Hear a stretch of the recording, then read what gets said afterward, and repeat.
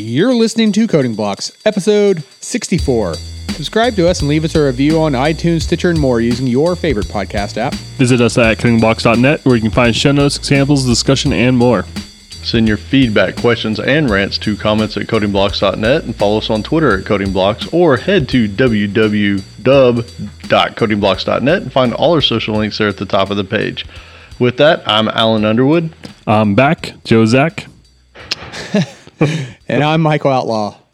This episode is sponsored by FreshBooks. The all-new FreshBooks makes ridiculously easy accounting software that's transformed how freelancers and small business owners deal with their day-to-day paperwork. It's been redesigned from the ground up and custom built for exactly the way you work. FreshBooks provides the simplest way to be more productive, organized, and most importantly, get paid quickly. Getting started on FreshBooks is extremely simple, even if you're not a numbers person. Especially if you're not a numbers person. Now, when you email a client an invoice, FreshBooks can show you whether they've seen it. This puts an end to the guessing game. The new notification center is like your personal assistant telling you what's changed in your business since you last logged in and what should be dealt with, like overdue invoices. This lets you focus on what's needed to get done and help you get back to your work faster. FreshBooks is offering a 30-day unrestricted free trial to our listeners. To claim it, just go to freshbooks.com/coding, that's CODING, and enter Coding Blocks in the How Did You Hear About Us section. All right, here we are with the podcast news. First up, iTunes reviews. Big thanks to Angela Gallo 44, Jay Belmont 80, Polymathic, Shirag 926, Tony B 0312, Mark 2457, Juice DePalm, and Teddy Y. Someone want to take Stitcher? Yep. Yeah, Mike, you want to do this one? These are pretty easy today. Thank you. From Stitcher, Roy, APNet, and Nick Assembly. Very so nice. Thank you to all of you guys that took the time to, guys and gals, that took the time to leave us a review.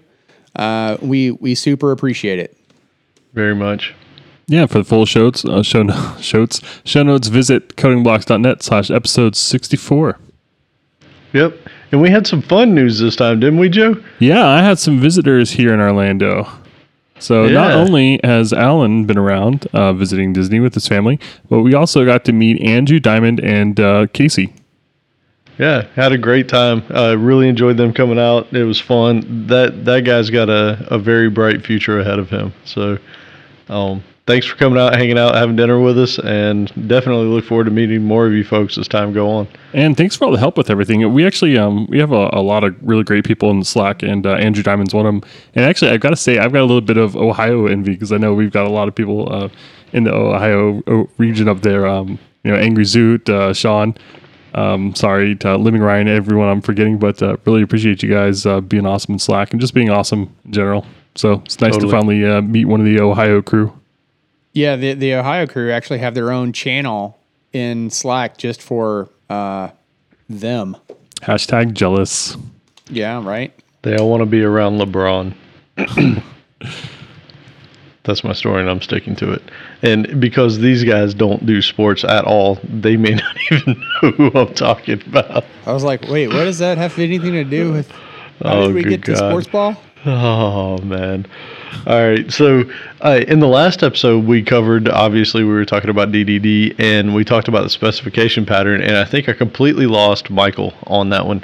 And so I mentioned that I was going to do a video. I haven't quite gotten that part done yet, but I did create the code, and that is available on our GitHub page at github.com/codingblocks.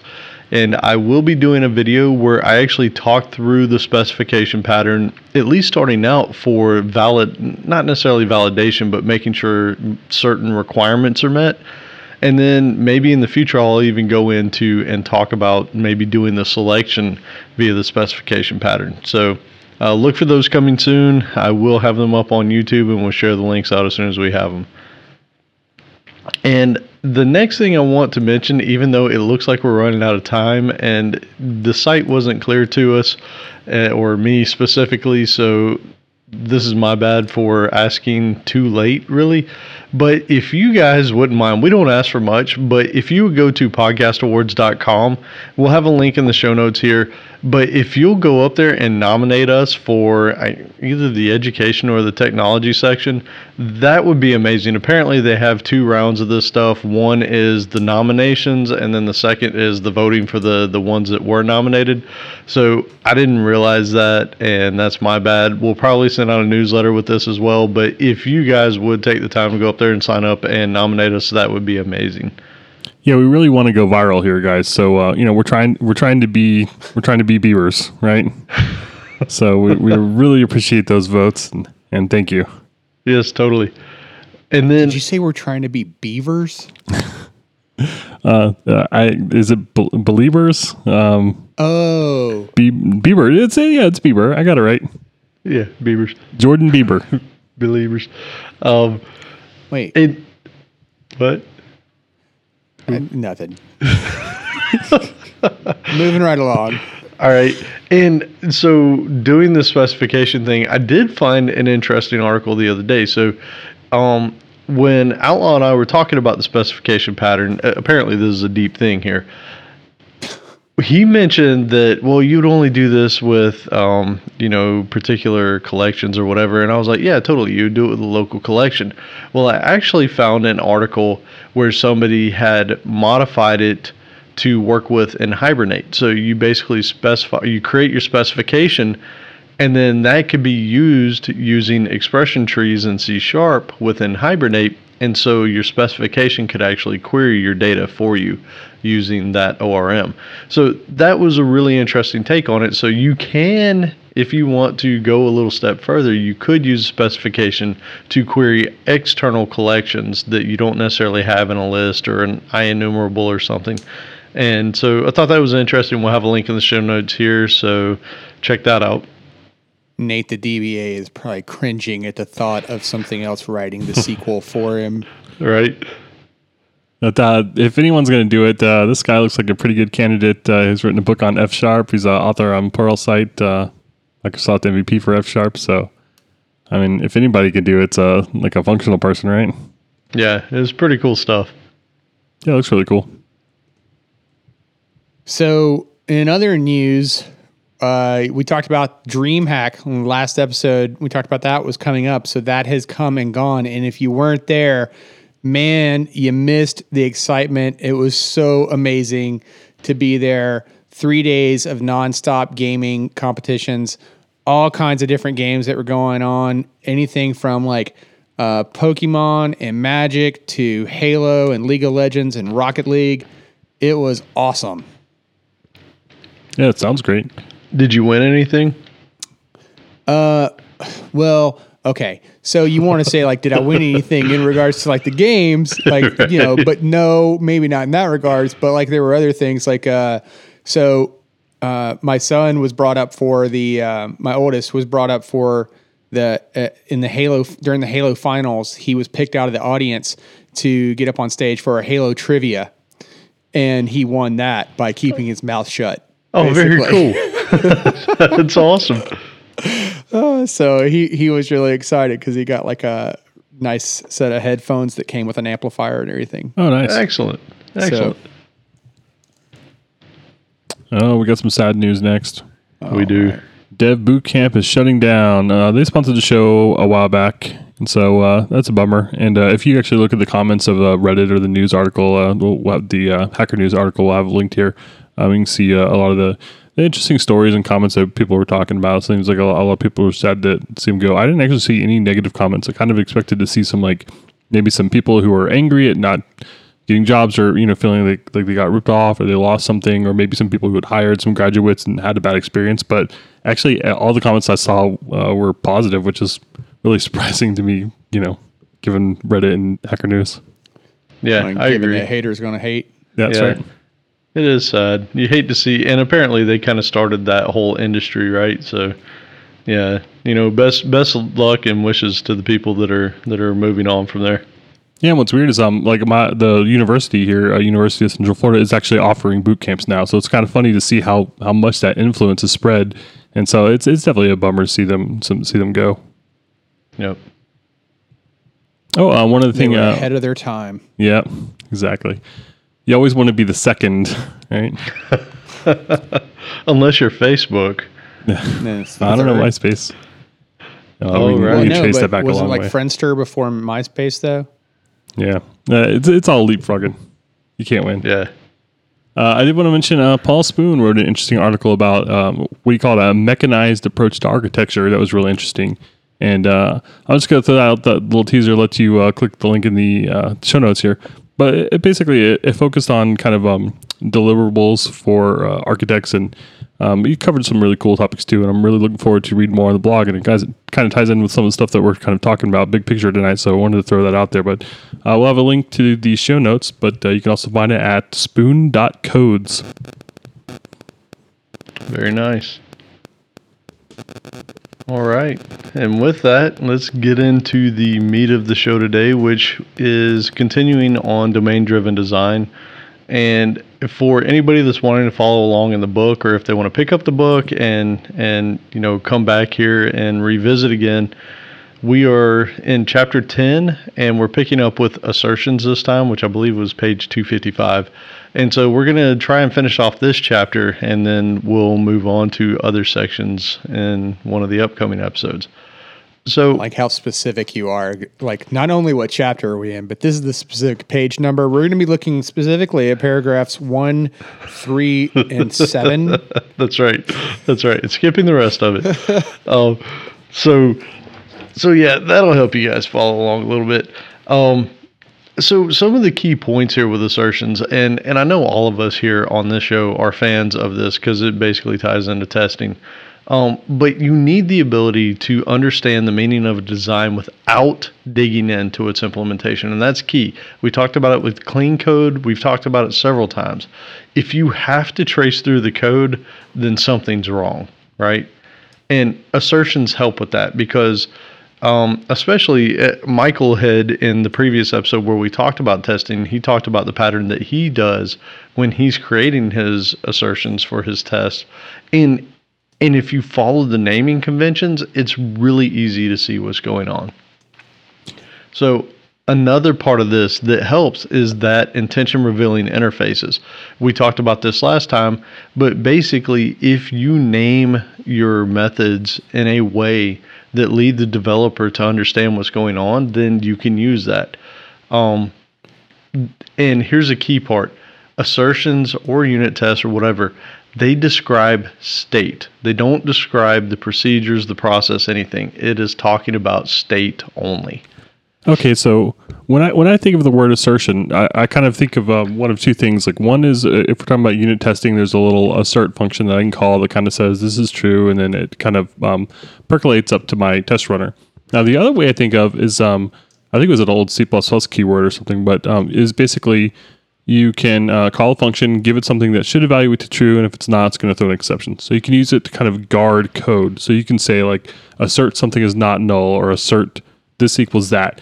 And then if that condition is false, then the program is foobarred, right? And you got to stop execution. So that's what I think of. Are we talking about the same thing here?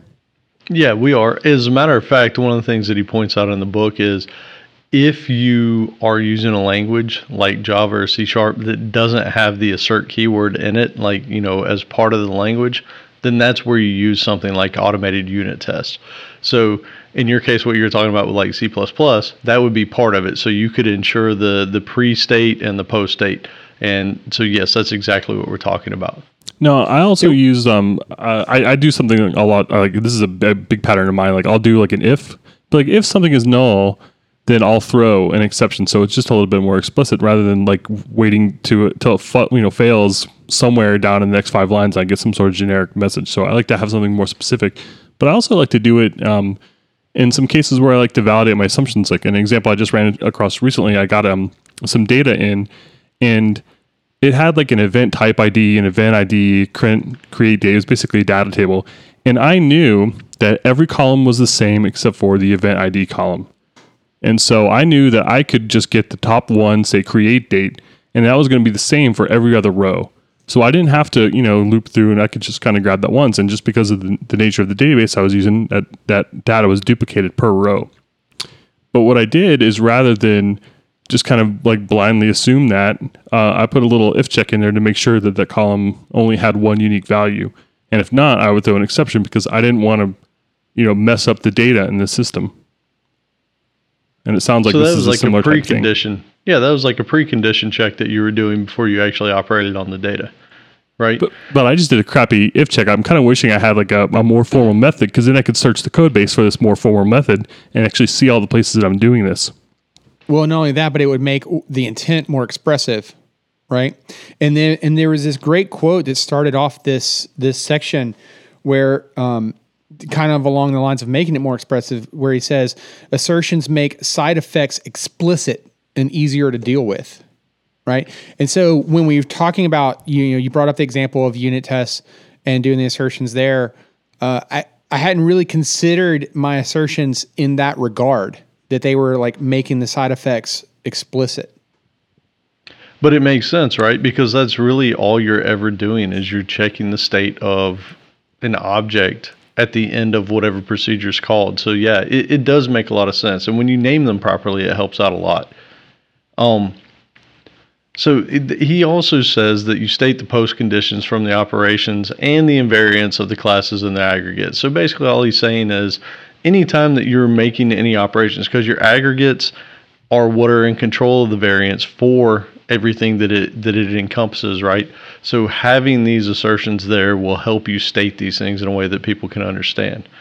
And to your point, Joe, the other thing was, if the language doesn't support the assert keyword or an assertion, then, this is how you do it with automated unit tests. So as you're writing your code, it's constantly building that, and these things can pass. And I think it's worth saying, and we've said it before in our episode on unit tests, 100% coverage may not be as important as covering the needs that you want, right? So if you're going to write a unit test, make sure that you're covering all the bases for that unit test, not necessarily that you're just trying to make sure every single method has coverage. You know what I'm saying? So like if it's important that you don't allow a negative number, or it needs to be handled properly, or if it can only be a positive number, or if it can't be zero or whatever, you need to make sure all that stuff's covered, Yeah, this reminds me a lot of coding by contract, which there used to be a lot of buzz around a couple of years ago, and you could actually, like in C# particularly, like you could there were libraries that would let you like drop annotations in that said only positive numbers or only negative, and it would fail things if it tried to even enter. And actually, just for the fun of it, I just Googled like C# code by contract. It turns out Microsoft actually built a lot of this stuff into the systems.diagnostics library. Mm-hmm. So there's actually a whole contract namespace that has things like contract.requires. You can say like X not equal null, and it will throw an exception if it's false. And so it sounds like there's a lot of stuff kind of built in. It's just not called assert. Well, no. In the system.diagnostics namespace, there's also a debug.assert. So you can do these assertions in your code, but because this was actually something I was going to bring up, was that in this chapter, he doesn't really specify if this would be in your production code or in your debug version of your code. But when we talk about unit tests, then we kind of imply like, okay, well, that's not going out into production, right? But, in the debug.assert method, when that gets excluded from your release build. So if you were planning on something, failing and aborting the process because some assertion wasn't met, that's not going to happen in the release because it doesn't get included.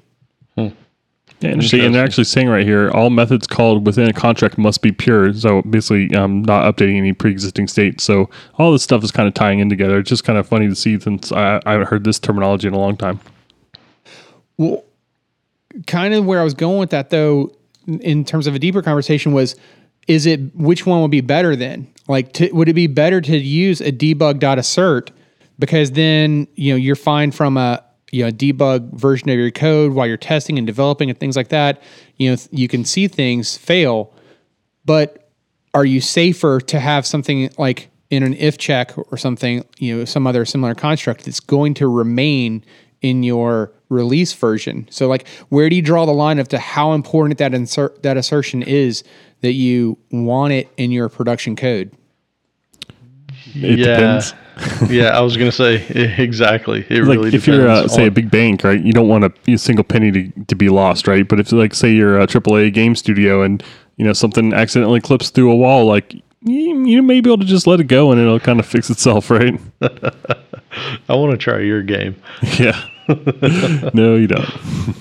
All right. So one of the things that he says here is you want to try and use models with similar concepts, which help infer the intended assertion. And I think all he's saying is when you're doing domain-driven design, you want to try and group things together that make sense together, because then it's easier for the developer and even the other people that are talking about it to make sense out of what they're seeing. If you're talking about unit tests, you have your preconditions that exist in the test setup. I know Outlaw, you've talked about it. There's setup. No, it's the AAA pattern. Yeah. Go ahead. The arrange, the act, and the assert. So the arrange is your setup in that case. And then your act is doing the procedure, and then your assertions at the end. So yeah, these follow these patterns that we've talked about before. Your post conditions are your asserts. That's the last day in the AAA, and that's what's verifying everything came out the way it was expected to be. And it may seem sort of weird to say this, but looking at the unit tests and seeing the inputs and seeing the outputs and seeing that those things actually successfully were asserted, they help you understand what the procedure is doing without actually digging through the code, right? Like, you don't necessarily want to go look at a 100-line algorithm to figure out what's going on, but if you can see that, hey, I put this in and I got this out, and you're guaranteed that that's going to happen every time, that helps you as a developer know what's happening there. So, yeah, nothing else. You get to kind of trim out things to think about. Like you have some sort of bug, say, happening in a refund condition in a shopping cart site.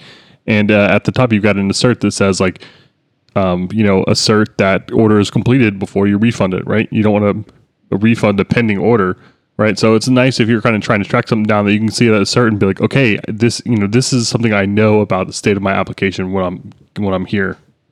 Yep, totally.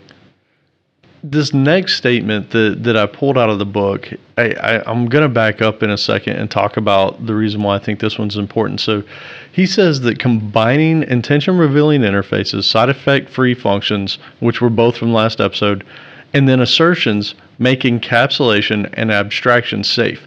Now, the reason why this is important, and I didn't include it earlier because I wanted to talk about it here, is when you talk about polymorphism, right? If you just have a calculate method, that doesn't tell you anything, right?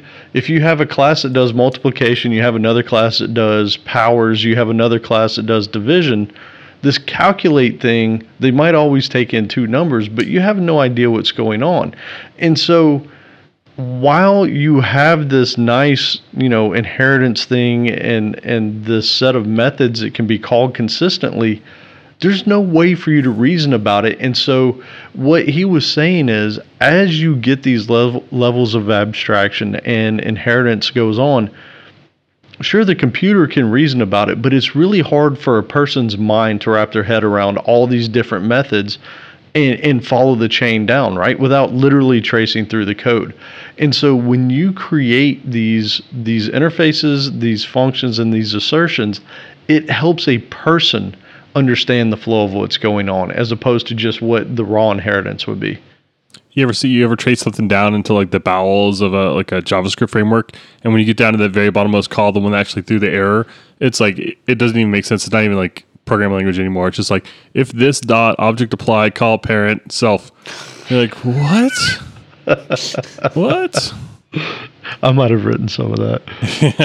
But I mean, it's core parts of the framework that are so generic because they do a lot of different things and use a lot of different ways. But by the time you get there, it just can't reason anything about it. And so you just kind of have to keep going back and be like, well, I don't know why it's null. Let me see what the parent call did. Yeah, totally. I don't understand. All I did was write some JSON for this JavaScript framework. Why didn't it work? Yeah, I didn't write anything procedural. It looks like it should have worked.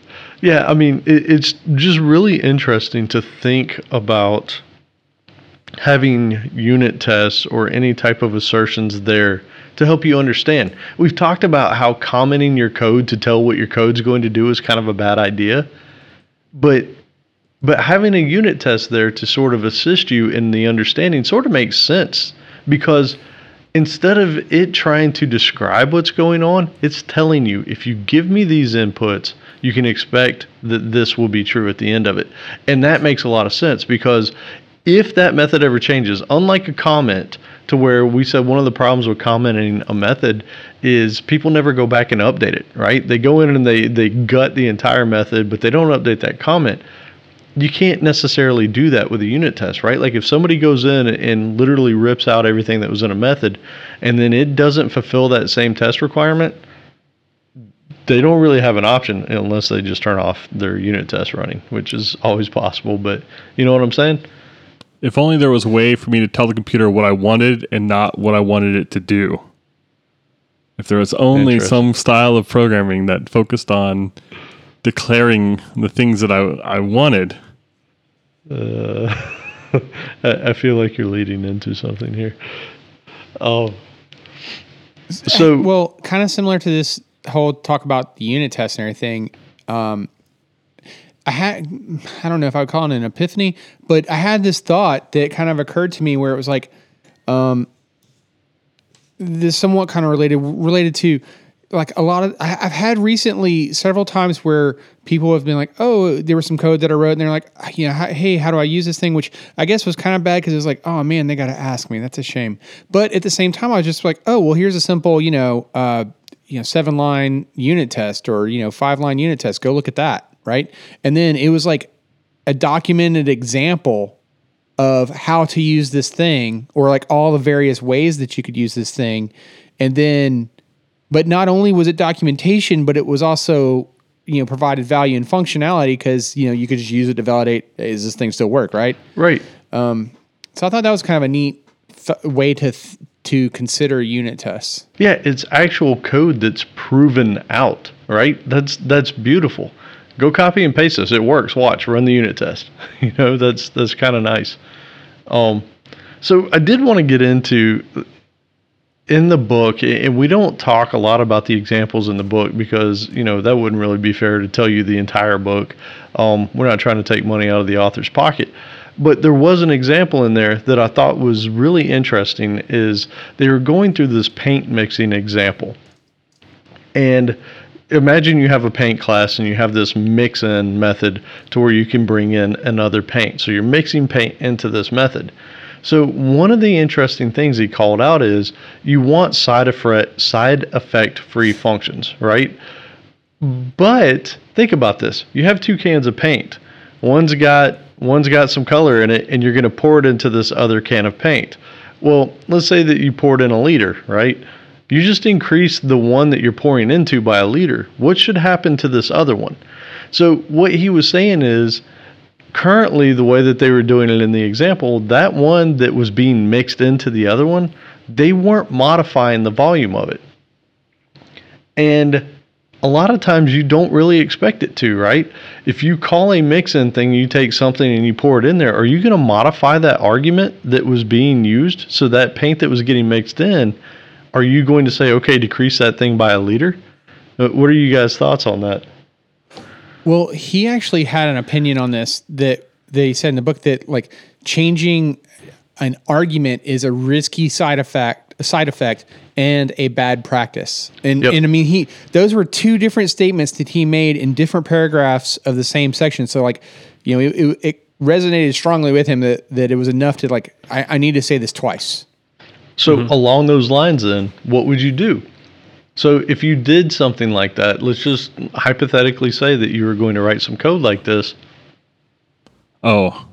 And you wanted that secondary, the other paint, to be decremented by whatever volume was being poured into the other one. How would you typically go about doing that?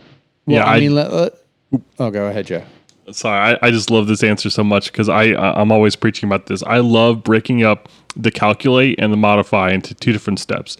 And it's useful for so many different scenarios. You figure out what you need to do, and then you have something to actually take that design or that command and actually execute it.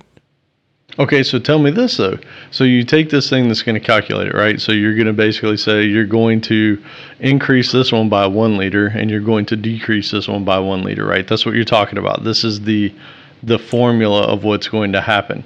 And so then the do, what are you going to do? Pass both those buckets of paint into this do method, or are you going to call it sequentially? Like what's the like how are you going to maintain the state on this thing to make sure that it doesn't get out of whack? So you get a paint mixer class, and it takes in the empty can and the full can, whatever, and it kind of squirts from one to the other, and it's in charge of maintaining that relationship. But how do you do it without actually modifying? You return the results, right? So you have some sort of result object that says like this should change to this should change to that, and not only is it well more complicated to read when you're actually coding, which is annoying. But it's so much more flexible, I think, because you can do things like predict what's going to happen, and it's not such a big deal for paint. But sometimes it's a really complex interaction. You want to see what would happen if I tried to do this, and you may not, choose to go ahead. You may use it as like a validation. And one of my other favorite points about it is it's so easy to test because you can say like, hey, what would happen if I did this? You get those results back, and you can verify that. And it's like you're verifying a blueprint, and then. Sometimes that the actual execute step does things in the real world, like, mixing paint. And so those things are hard to test, but, you can test the parts that you can without dipping your toe into the integration waters. Interesting. Yeah, I like that approach. Nobody's got time for that. We'll just put an out variable or out keyword on it, on that argument. That's the 17th argument. The example that always comes to mind that like I absolutely hate that's in the framework about this is like the try parse. Yep. Where like you pass in, you want to parse an int, for example. So it'd be int dot try parse, and you pass in your string, and then it's out in an int that you're passing in. I hate that. And so you're right, Joe. Like doing what you were describing would be way more useful because then you could like chain things together, right? Because it's based off of whatever the result is. You can't chain methods when you're using out as your way of returning back information. Yep. And one other thing I'd like to say with what Joe talked about there a second ago that I really like, and if you're following this domain-driven design and any of it's sinking in at this point, one of the things you could do is when you had this mixed paint class or whatever, it could actually return you back an object that could be a value object that could be used to replace those other paint cans, right?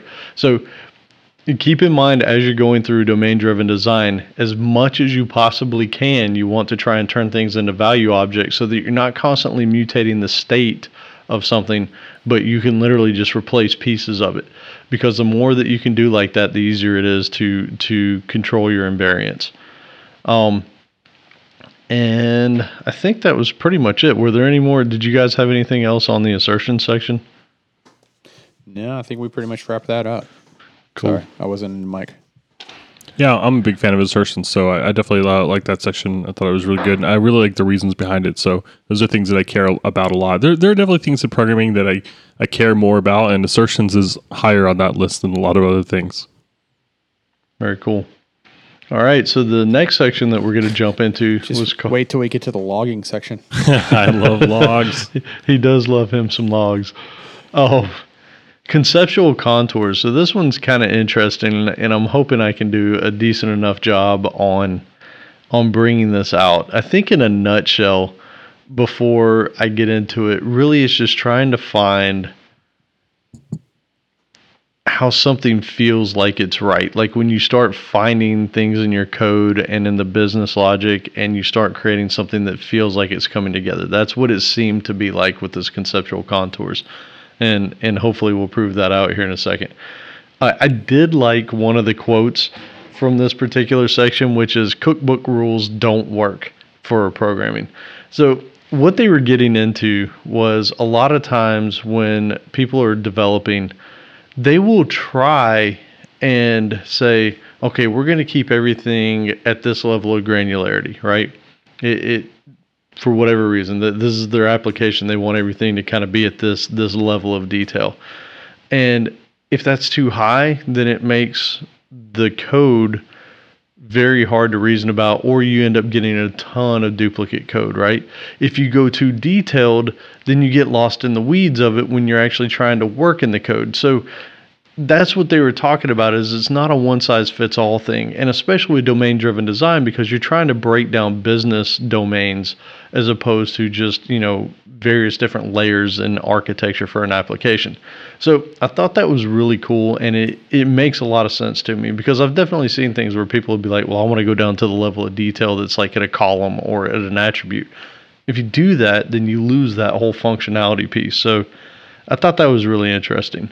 Well, actually, the paint mixer example we talked about before, if you just got one method, it's nice and simple, right?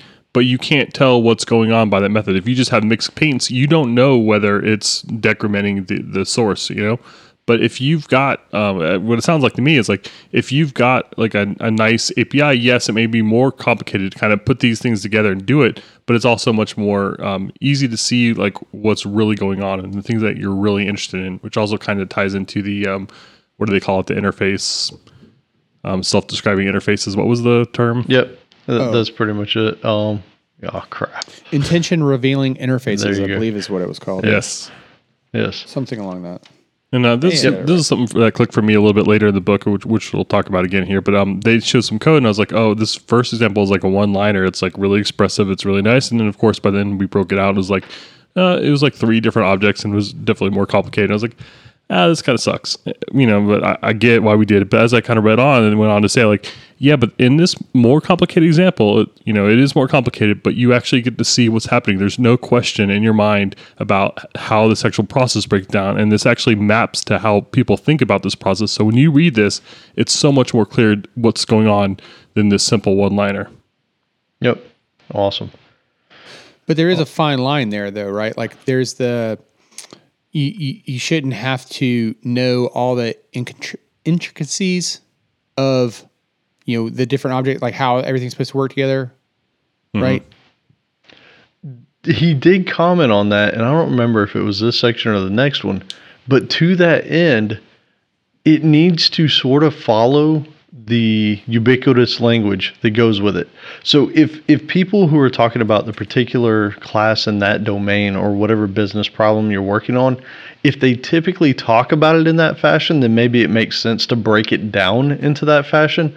Whereas if you're trying to go too deep and break it down too far and you can't communicate that back up, then maybe you've gone too far. If you try to make it too general, but the ubiquitous language is a little bit more detailed, then maybe you need to keep flushing it out a little bit. Yeah, I'm really bad about it. Like, if you ask me to design like a DLL, like a library, then I'm going to return more often than not a library. It's like, oh, it's really easy. All you got to do is you create this service and you pass a config object. And the config object has an importer strategy and an exporter strategy. And you can just pass null, but you can also pass in these various settings here. And you just got to configure all this stuff. And by the time you're done, you're just like, well, okay, well, I just newed up 11 objects and I'm just trying to do the simple, get by ID. I'm like, oh, well. Yeah, 11 objects. This last one is most important because this is where you pass in your credit card number. Exactly. Right. And make sure you put that CVCC or CVVC number on there. Yeah, but I think this section, though, where it was referring to, the goal being to have simple interfaces that can combine logically that to make sensible statements that follow along with the ubiquitous language. Yeah. Okay. So that was here. Cool. Yeah. And then there was later on where he's talking about if all of your refactoring efforts tend to be localized, then that's an indication that your model is fit. But if you start doing requirements or adding in new, let me rephrase that. If you start adding in new requirements or you're doing refactorings that are spread across multiple parts within your model, then that's an indication that you're missing something, and that it's the overall domain that needs refinement. Right. Okay, so I'm doing it right. I'm just not doing a very good job of it, is what you're saying. Maybe. We'll have to see your code. Put it in a pull request. So that along the lines of what Mike just said a second ago, as new concepts are introduced into the model, so you start adding more and more to your domain, you might have to keep refactoring this stuff. And as you keep refactoring it out and you start shaping it, This is where the whole term of conceptual contours comes into play. It's what happens when you are refining that model and you start seeing these patterns and things start coming together a little bit better. So that's pretty much what it is. So that name made sense to you then? Because it didn't for me. It didn't initially. I mean, I literally had to read the entire section and let it sort of soak in. So that's why I say it's more of almost, it's almost like a feeling, right? Because contours means the shape of it. And so as you're refining this thing down, I almost see it like working on a sculpture or something, right? Like you just keep chipping away at it until you finally get this thing that is, hey, this is what I want it to look like. This makes sense. Everything sort of fits in here. And so it's really looking for, I don't know if patterns, more along the lines of concepts. When they start fitting together and you have a fairly, I don't want to say simple, but understandable model, then that's when you get these conceptual contours. Like one example I can kind of think of is like, let's say you're working on some sort of e-commerce website and there's some rule that if the order is over 90 days, any refunds have to go on a gift card, right? So if you go to add this code or change this code in order to enable this condition and you find yourself working in like 17 different files and they're all over the place. There's some on the front end, there's some on the back end, there's some, they're just all over the place scattered. Then that's kind of an example that you're doing something wrong and there's no real conceptual contour there. Like what you want to find there is you want to find like the order service and like the refund classes, and you want to be able to kind of drill into those and see how the payment methods work. And there's this conceptual model you've gotten in your mind of how this process works, and it's whether, or rather, I guess just say how closely the code actually models your conceptual model based on the ubiquitous language. Yep, agreed. It should sort of fit, right? And that's the key. It shouldn't be spread out and scatterbrained. You shouldn't have to redesign everything. It should sort of all just sort of fit together. Yeah, and it can be too abstract too. Like you can go down to the order service and see a refund method, right? And it takes order ID, and that's not granular enough, right? Because there's that's going to be a 10,000 line method. It's going to have all sorts of private methods and all sorts of stuff. But just going in there is going to be kind of confusing. So ideally, you'd want to be able to pass some more stuff in there to kind of configure that refund because it's just a slightly bigger conceptual concept. Yep. And so one of the things he says here, going along these lines to maybe further solidify what we're trying to get at, is he said that when you find that conceptual unit of functionality, it'll lead to more flexible and understandable designs. So you as a developer, when you go in there and you look at it, you'll be like, oh, okay, this makes sense. It's all in this class. You're not going into the front end. You're not going into the back end. You're not going into 10 different libraries. Again, this is probably counter to how a lot of people do applications, right? When they start from the database first and then they just start coding around it, a lot of times that stuff is scattered all over the place in different models. We're talking about a particular domain, right? So like your refund thing, that's probably going to be in an order domain or something like that. And so it should sort of make sense and you should be able to look at it and see what's going on. I'm thinking of the word plumbing here. I kind of feel like if you're using the word plumbing a lot, then maybe your conceptual contour is a little bit too granular, right? Because it sounds like you're kind of passing like one-off information around rather than more abstract objects. It's funny, as I've dug into this thing a bit more, one of the concepts that sticks in my head that I've seen so much, and for whatever reason for years it never really bothered me, was this whole notion of DTOs getting passed around. And, you just modify the things on them. If somebody says do a refund, okay, modify the amount, modify this, and then send it back out, right? The problem with that is everybody has their hands in it, and that makes it very fragile. Whereas if it's all baked into an object, a domain object, or whatever you want to call it, a smarter object, then you can control those things. You make those properties not settable by anybody. They're only settable by the behaviors on the object or something that can modify that object. And it really does help bring things down a little bit. Okay, how about this? If you're talking about plumbing, then maybe things are actually pretty good because it sounds like the majority of your work is in routing, which means that maybe the other work is kind of trivial because you've got things set up in a good way and you're able to do the work that you need to once you get the information available. Maybe. Depends on how people are talking about plumbing, right? Yeah. You're about to say something, Mike? Well, it sounds like you want more POCOs instead of DTOs then. Oh, that's a fine line. All right, so moving on here. So decompose the elements into units. Basically, your operations, your interfaces, your classes, aggregates. And this is where they say, again, using your intuition. So what you've learned from the domain experts, you need to sort of shape this thing and try and fit it together. I mean, we've all done it. Like, I know the three of us definitely have. You know, you get somebody and they want to add a new feature, and you're like, well, we know that the database tables need to look like this. We know that we're going to need calls to go do this. It's the same type thing, except now you're trying to fit it into a logical unit in your application code so that it can make sense in a coherent way. So it's not about storage. It's about behavior and functionality and how they all tie together. And God help us if they don't already have a good name for it. We'll spend 3 days just trying to come up with a good one. Or even worse, we won't. Right. We'll just call it label and move on. That's the danger right there, is you finally just give up. Oh, man. Helper class manager. Yeah.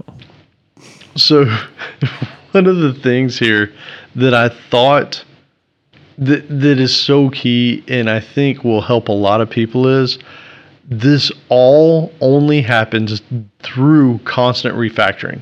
So basically, even as much domain knowledge as what we might all have, depending on what the subject is, we're not going to sit down in our first go and create the perfect domain model. It's just not going to happen, because as new use cases come in, you're going to be like, oh, well, I need to change this a little bit, or I need to refactor that. And so it's this constant molding of this code before you can get to these conceptual contours, or even to a place to where it all fits. That code definitely grows some mold.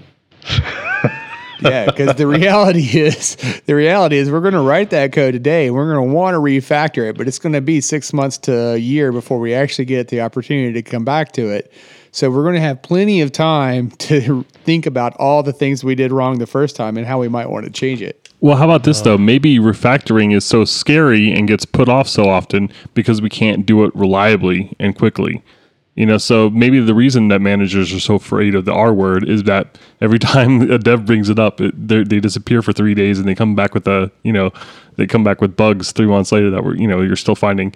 So, maybe if we worked on making, yeah, exactly. And if you can't TD, why can't you TDD? Well, I would even say, though, that doesn't fix the problem, because TDD, if you say that you're going to approach it from that perspective, that implies that you're still going to get it right the first time, right? Well, no, but if you have tests already, we've talked about this before, that it kind of like gives you some courage to go and make changes to at least know, well, I haven't made it any worse. It does, except for, so let's get into the example that they showed here at the end of this particular section, which was this accounting example. And I don't remember all the exact details of it, but it had something to do with payments and like late fees or interest charges and various different things. But here's basically the accrual schedule. There was like this light that got turned on as they were going through the model. Was the accrual schedule determined how to calculate different fees for different purposes. So here was the interesting thing, though, is they had created this model, and it mostly worked for what they wanted, but then there was something else added, and they were like, oh man, well, this doesn't fit my model at all. So even with TDD, your existing test wouldn't work, considering what they ended up doing is they ended up moving complete pieces of functionality to other classes and rearranging things. So you're basically going to trash a lot of those tests that you had originally. So I guess what I'm getting at here is TDD doesn't solve all the problems. You could still approach it in the TDD manner to where you're creating your test first to verify that everything's going to work, and all the failing tests you probably end up throwing away because they're not even valid anymore because those methods got moved to new objects, right? But I think as part of their refactoring, though, you could just be renaming those too, right? Or moving those around as appropriate. Possibly, yeah, possibly. But I guess what I'm getting at here, though, is it's not like the TDD can give you more courage, and it could definitely make it to where some of your testing and your regressions get reduced. But I think the key is, I think too many times developers and even managers and product managers, they try and do everything perfect the first time. And we've talked about this before. What's perfect today is very quickly not perfect tomorrow, right? They come with a new requirement, and your beautiful code now has to be hacked because it didn't work with this particular situation they want to do. So instead of worrying about that, constantly be working towards getting that thing into a good state, and don't be afraid to change it along the way, which TDD would help with. But I guess that was what I was getting at more than anything else, is that this comes from constant just knowing that you need to shape this thing over time, right? And that's really the key. By shape, you mean add a bit field, eighth argument, default to, something. Thanks for dropping some reality. Reality check. Writing tomorrow's legacy code today. Oh, man. Yeah. I mean, unfortunately, though, what you're talking about is the reality of what typically happens, but in a domain-driven design type of application or section of code, that's not what you're going to worry about, right? Because you don't care about bit flags, you care about behaviors, you care about actions that are being taken on an object. And then how that gets translated later, yeah, sure, maybe it puts it on a DTO somewhere, but the actual domain itself, you're not going to have that problem. And that's one of the things that I really like about it, is that you're really focused on what is the outcome of this thing. So anyways, the last thing that I had here was having these conceptual contours come out and stabilize the model and make unit tests easier to create and understand. So this whole thing is, if you can start peeling it apart and you can see how this stuff fits together, these conceptual contours, then it can actually help developers understand the code better, and it will help them communicate better with the people that are giving or using the ubiquitous language between. This episode is sponsored by Airbrake. Hey listeners, do you hate spending time checking logs, running ad hoc queries, or searching your emails for clues on production support issues? It's especially bad when the customer tells you about the problem. If so, then you should take a look at airbrake.io. It's a service for alerting and monitoring, so you can proactively address issues and spend less time playing catch up. Airbrake supports .NET and all the major programming languages and platforms, which you can see on their GitHub page. There's a free trial, which, thanks to your feedback, no longer requires a credit card number, so you can check it out risk-free at getAirbrake.com/CB. That's getAirbrake, AIRBRAKE.com/CB. All right, and we're back with standalone classes. You want to tell me a little bit about that, Alan? All right, so I think this is the last section I've got here. So basically, one of the key takeaway of this thing is, as you add more dependencies to code, the more complex it becomes, the harder it is for a person to reason about, because keeping track of all those dependencies and relationships, our human brains just aren't good at keeping up with that stuff. So the key here is, what they want to do is you want to start reducing the number of dependencies in your code. And not just for the sake of reducing the dependencies, rather it's to boil it down to what is necessary to that particular class or model or that section of objects. So one of the things that they said was implicit dependencies or references, they are actually harder for us to understand than explicit ones, right? Like ones that are called out, because it's just something additional that you have to add on so that your brain can even cope with it.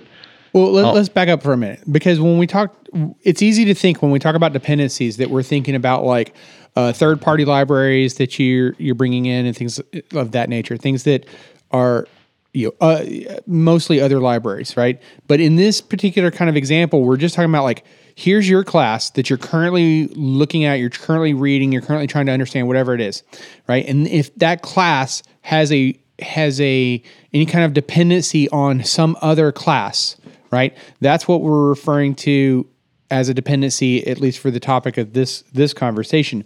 And so he's saying, he has a statement in here where he's saying, if you bring in one additional dependency, now you have two classes that you have to think about and know and understand their relationship while you're trying to read the first class, right? If you have 2 dependencies in this first class, now you have 3 things that you're trying to keep up with, right? And as you bring in the third dependency, this whole thing just starts to snowball out of control, because now you have those 3 objects to think about and understand all of their dependencies, and it gets out of hand quick.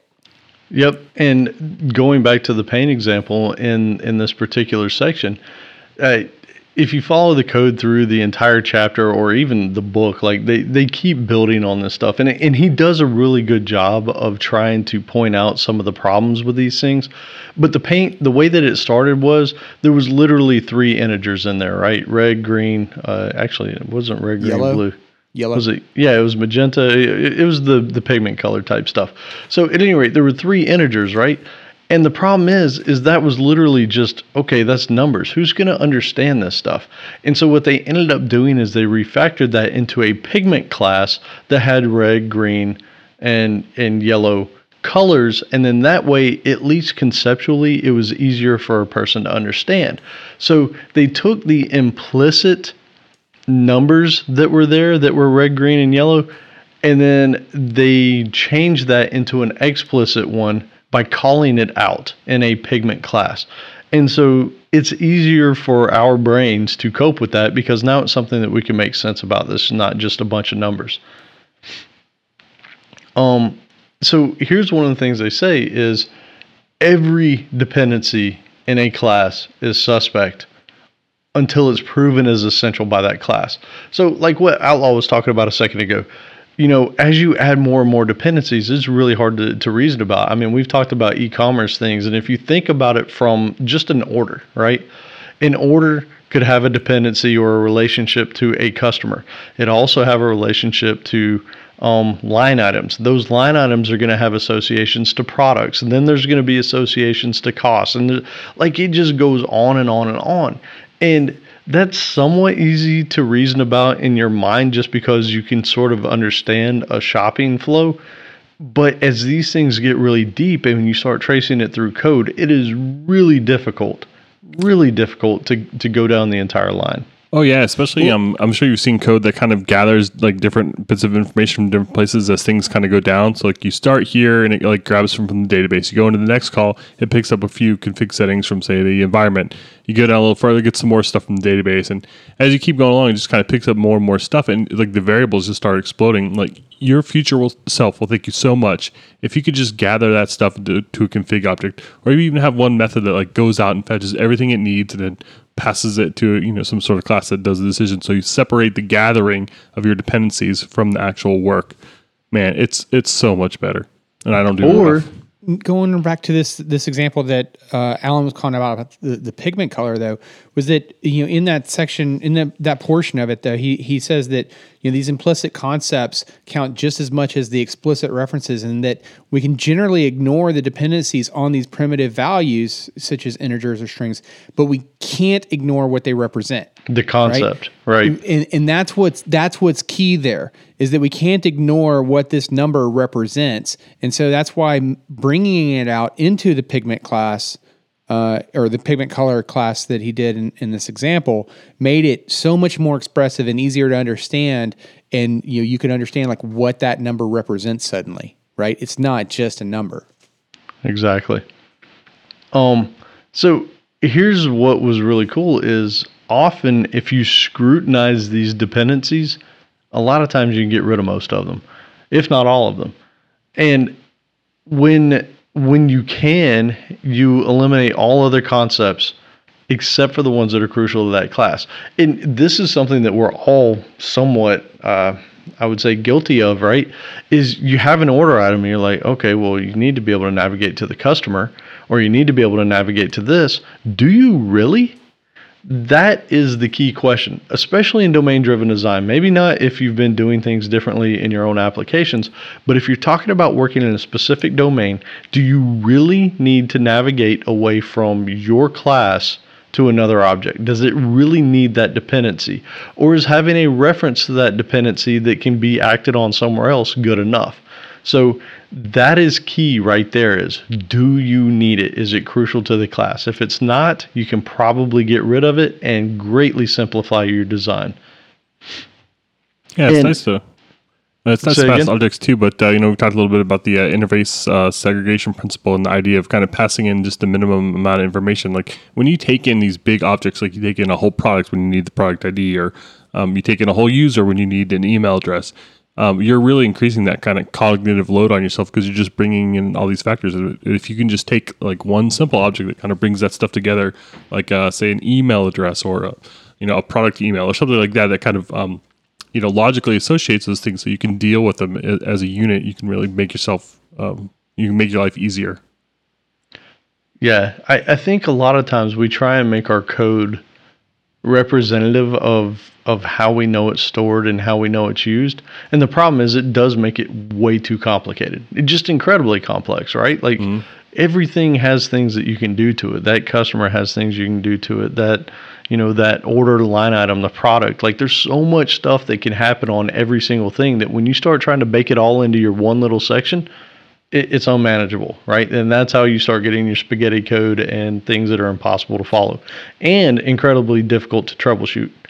Yep, and that's kind of the opposite of domain-driven design, is kind of basing your code around your technology stack, which happens a lot of times with database. I think that's why they kind of warn you, like, focus on behaviors, focus on behaviors, focus on behaviors. It's because you really don't want to violate that language. You want to build that up. You want to create these domains, and you want to treat these domains as if they're real behaviors. And you don't want to organize around what's easy or what's what can be done with the technology. Yep. Well, I couldn't help but think, and Alan, you may not have intended it this way, but like as you were talking about you have the order object and being able to navigate to the customer, and then kind of similar to what you were just saying there, I couldn't help but think of like examples where it's an entity framework driven application, and so you're using what entity framework has provided as your model. Right. Yeah, and then totally. That's where your capability of like, oh, I have a reference to this order object, and because I have that and I'm using an entity framework, I can now drive to this other thing. So you kind of the point there is that like what this book is getting at though is, that entity framework should be hidden away in a layer, that's not part of the model per se. The model might know about how to get to it, but you're not getting to that directly. Absolutely. So one of the key parts of this, as you remove these dependencies and you start chopping it away and you get down to what that class really is, this makes it to where it's something that's very easy to understand and it's self-contained, right? Like this is something that can be used because it doesn't have all these dependencies and potential side effects. And at that point, it'll also be more testable. So one of the things that I do want to point out here is the goal is not to eliminate all the dependencies, just to eliminate the ones that are not essential to the class itself. That's very key. If you can get rid of all of them, awesome. If not, and you've got some ones that have to be there, that's fine, but you want to reduce them as much as possible. Kind of building along that example though, by reducing those dependencies, so like rather than taking some kind of object in, but instead you just have, you get the, Joe mentioned the example where all you wanted was an email address, right? So if you just let somebody set the email address inside of that, you increase the reusability of it as well. So now, for example, if maybe you were relying on like whatever your HTTP context is to have like some kind of user ID, for example, but really you didn't need the whole context, right? You just needed that ID. If you let that ID get passed in and set, whatever it is, rather than having this dependency now on HTTP context, then you increase the reusability of it to be outside of a web application, for example. Right? Definitely. Which could become valuable later on. That actually brings up something else. So there was a comment, I might have been on episode 63, I can't remember now, I apologize.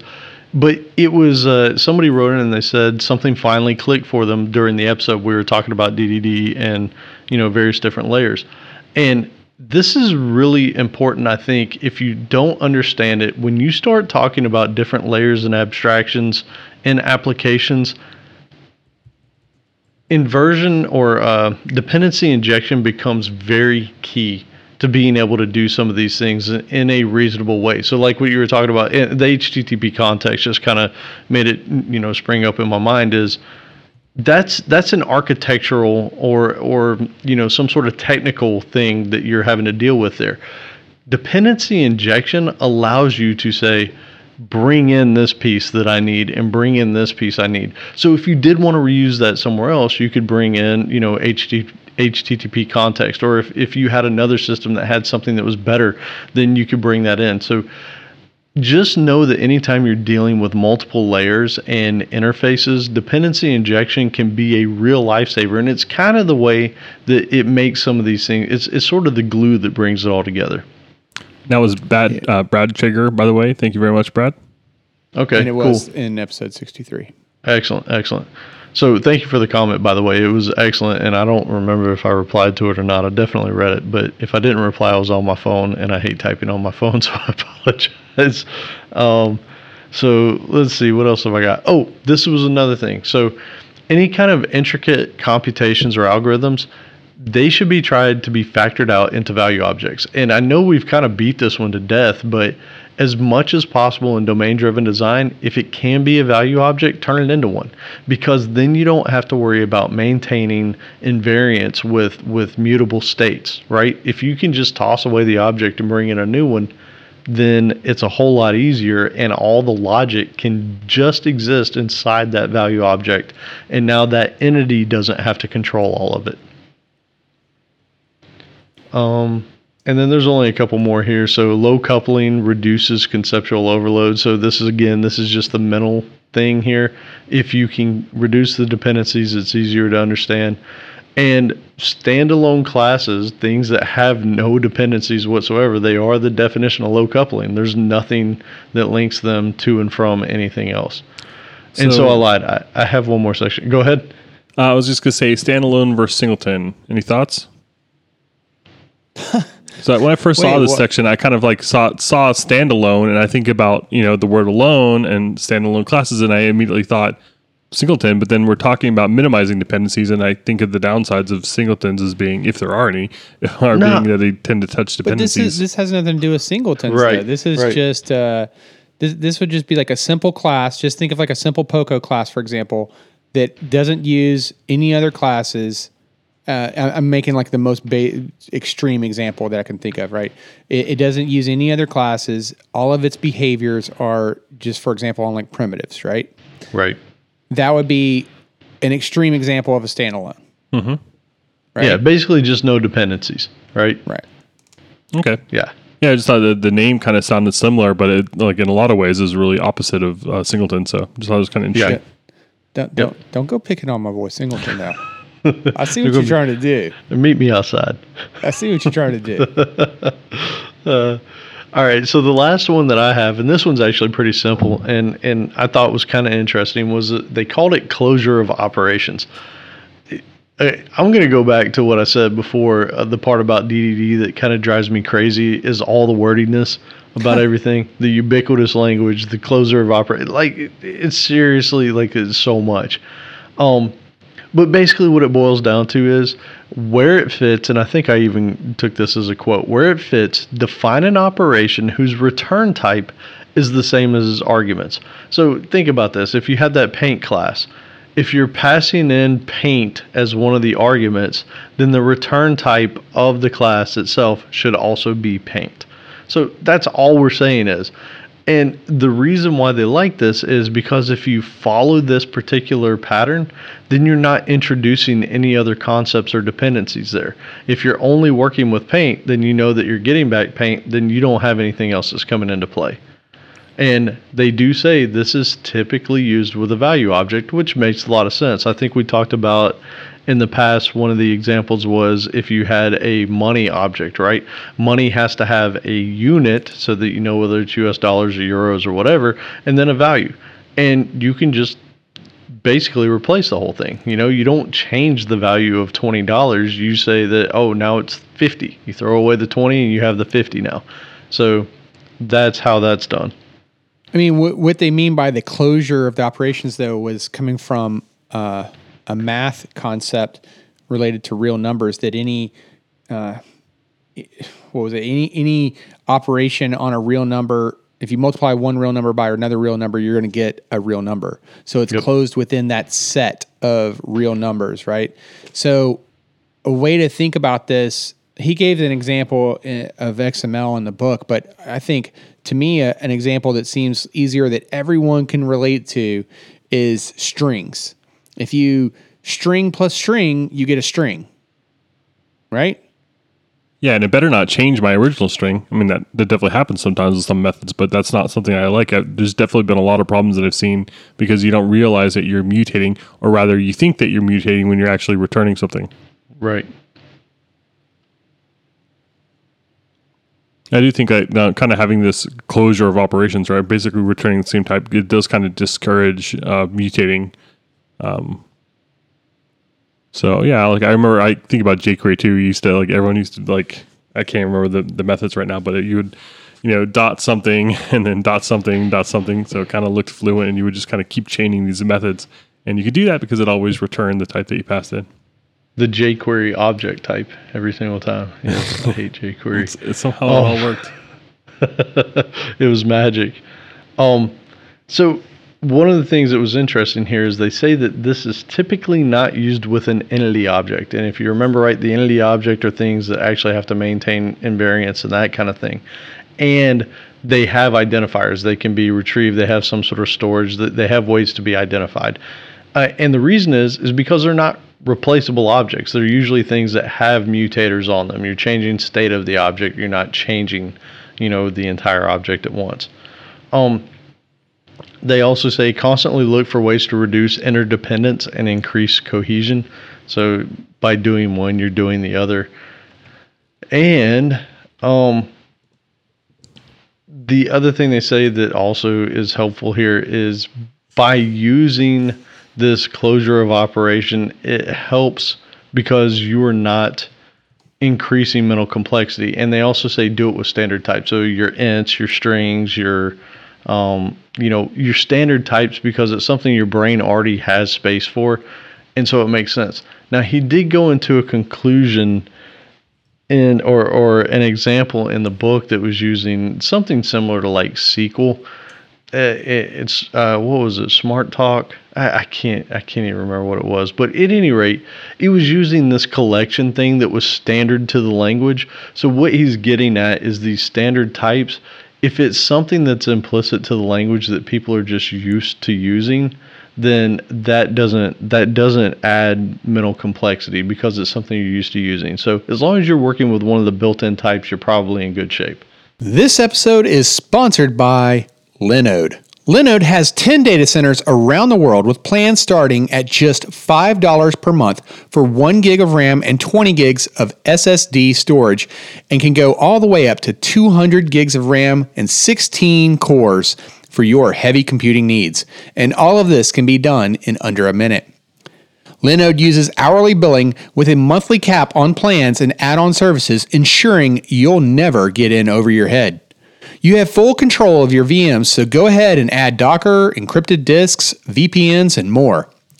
To get a promotional credit of $20 towards your Linode hosting fees, go to www.codingblocks.net/Linode, that's LINODE, and enter CodingBlocks17 to get started today. It's like you're getting your first 4 months on us. All right, well, let's take a moment here. First of all, if you have already taken the time to leave us a review, we greatly appreciate that you took that time. I can't describe it. It puts such a smile on our face when we read those reviews. We really do appreciate it. Alan might be a little obsessed. He might check them hourly. So just know that he's going to see it real quick after you write it. But we really do appreciate. And if you haven't yet, we would greatly appreciate it if you would head to www.codingblocks.net/review, and there you can find links to the major aggregators, and you could say what you got to say about us, and we would be forever in your debt. Yes, thank you very much. And I might check it every 2 hours. maybe. Okay. I was close. What did I say? Every hour? I was so close. some days more than other. I don't know. Yeah. I mean, by the time you average it out, it's probably an hour. It Hour and a probably half. is. We'll find. You're probably pretty close. We'll call it. We'll agree to just split the difference. We'll call it an hour and a half. There it is. All right. And with that, we head into my favorite portion of the show. Survey says. Ding. All right. So, our most important ever question that we asked last episode is, how many monitors do you use? And your choices are just 1, 2 is the minimum, 3, like a boss, or lastly, more than 3, because if it's worth doing, it's worth overdoing. All right. So, Joe, I'm going to let you go first since you weren't able to play along with us last episode. So, 1, 2, 3 or more. Oh, I know everybody listening to this podcast is a boss, but I also know that we say how many monitors do you use, not how many do you have. So I'm going to go with just 1. What? Wow, that's some pretty interesting logic. I like where you went with that. I just converted too. I'm running 1 in most cases. And, What? I don't use more than 1 screen right now. It's so nice to have the desk space back. I don't care anymore. Oh no. I can alt tab like a boss. I can't talk to you anymore. It's a big one. Hey, what's the percentage though? 26%. 26% for 1 monitor. All right. Man, I'm torn on this one. So I've definitely worked at places where they only give you 1. Mm-hmm. And And then you quit. yeah, then you Right. quit. And then you go Like a somewhere boss. where they like people. I don't think this is the answer. I think 1's probably the winner. I'm going to say 2, and I'm going to go with 30%. All right. And survey says, well, Alan wins. Woohoo! 2 was the top answer, and you came in under the percentage for the double win. Wow. Which was how much? 2 took the lead at 47. Wow. Oh, wow. Okay. Yeah. Well, second. 3. Really? Surprise. That one was surprising. I did not see that coming. I really thought that 2 was just going to run away with it, and then it would be like, everything else would just, 1 I thought would be the number, the second best answer. You know what I think, though? I bet that the reason why 2 is so high is it's probably most people working off laptops with one other one. Mm-hmm. That would be my But that guess. counts. But that counts. It does. So, yeah, man, that's reassuring. Having 2 monitors is excellent, but I don't understand this one thing, Joe. I don't get it.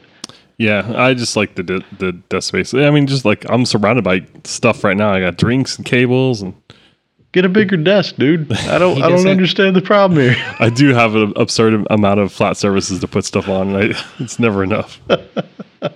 Joe just doesn't like himself very much. And You know what, he likes though? the pain. You know That's what right. though, Mike? And I know you'll agree with this. And this is so true, and it seems so ridiculous. But if you'll invest in one of those Ergotron stands for your monitors, it's amazing how much desk space you actually get back just by having that thing raised up off the desk. I don't know. I like You my agree? plywood special monitor stand I built here. It still looks terrible. I just take a picture just because it's so terrible. I understand where you. I understand. I'm with you in spirit on that, Alan. But unfortunately, I can't. Just because of the way my monitor is set up. Yeah. I have the one monitor that's On it. turned on in, so it's just so that I can read like an entire web page all at one time, and that one is actually flush to the desk. So yeah, I want to be with you in spirit, and yet that heavy monitor won't let me. So. Yeah. All right then. But I will say though, for those that are rocking 3, so we've seen these, we've talked about curved monitors and how awesome that is and everything, and like there's some amazing ones out there. There's that new 49-inch curved one that we're waiting on Alan's review of. Because let's be honest, we know he's going to buy it. My wife's I'm surprised he hasn't already. But, you know, the curved monitor trend, I just never got behind. I was like, oh, whatever. You know, I just, the value of it just didn't sink in until, for some reason, this thought had never crossed my mind until I was at DreamHack, and one of the companies there, Scepter, had out one of their new monitors, and they had an arrangement of 3. And if you've ever had, for those that have triple monitor setups, they'll know, you know, you just have like flat surface and then, sharp angle from another flat surface. But if you have 3 beautifully curved monitors just wrapping around you, it's so immersive and amazing. Now I'm sold. I'm convinced I got to have it. I can now have an Excel spreadsheet that just completely wraps around me. Yeah, I was going to say, like, I don't know what you're looking at, but I don't want the stuff on my screen surrounding me. Imagine how amazing my variable names could be. They can be totally expressive now. Yeah, I like being able to look away from this stuff. VAR, this value should only be true if the customer is from Georgia. I'm going to need dual 1080 Ti's to run these things, because I'm going to need 3 of those Samsungs, right? I'm just thinking every direction I look is Outlook. Like, it sounds like a nightmare. Right? Oh, that's horrible. Now I know why you're back on one monitor. All right. Every company-wide email is just one line, but it wraps all the way around you. Yeah. Just imagine like VR nightmare, right? It's like everywhere you look is just work. You know, the one thing though, so it was a beautiful setup, but sadly though, this was a gaming convention, and like all the games that they were demoing on it weren't really taking advantage at all of it. Like I could imagine that the best gaming experience where having that 3 curved monitor setup would be the most amazing experience ever would be a racing simulation game where you might be able to see, you know, somebody coming up to pass you on one side or the other. But unfortunately the games they were demoing with they weren't really showcasing. One of the games you had a turret, and so all you see on one monitor was just like the turret that's like right at your shoulder, and then the other monitor is the barrel of it. It's like, wait, that's an entire waste of a monitor right there. Oh, dude, this actually made me remember something, only because this is super important, because people will love this. We're all mostly nerds that do this kind of stuff.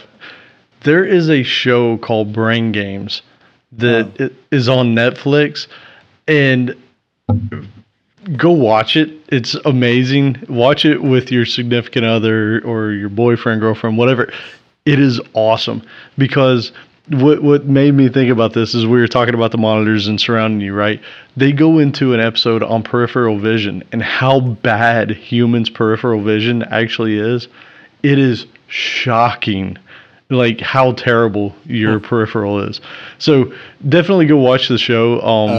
I'll have to find a link to it for it's for actually the Netflix. a National Geographic show. Yes. That's available on Netflix. So just in case if you wanted to watch it live. Yeah, record it, DVR it, whatever. It is done so well. It's fun. And you'll learn a lot. But yes, totally, you'll be shocked at how messed up your brain is, and how many things it just makes up for you. Oh well, speaking of how messed up the brain is, or at least how messed up my brain is, that's a great segue. So, there were a lot of VR technologies that were being showcased at the event this weekend.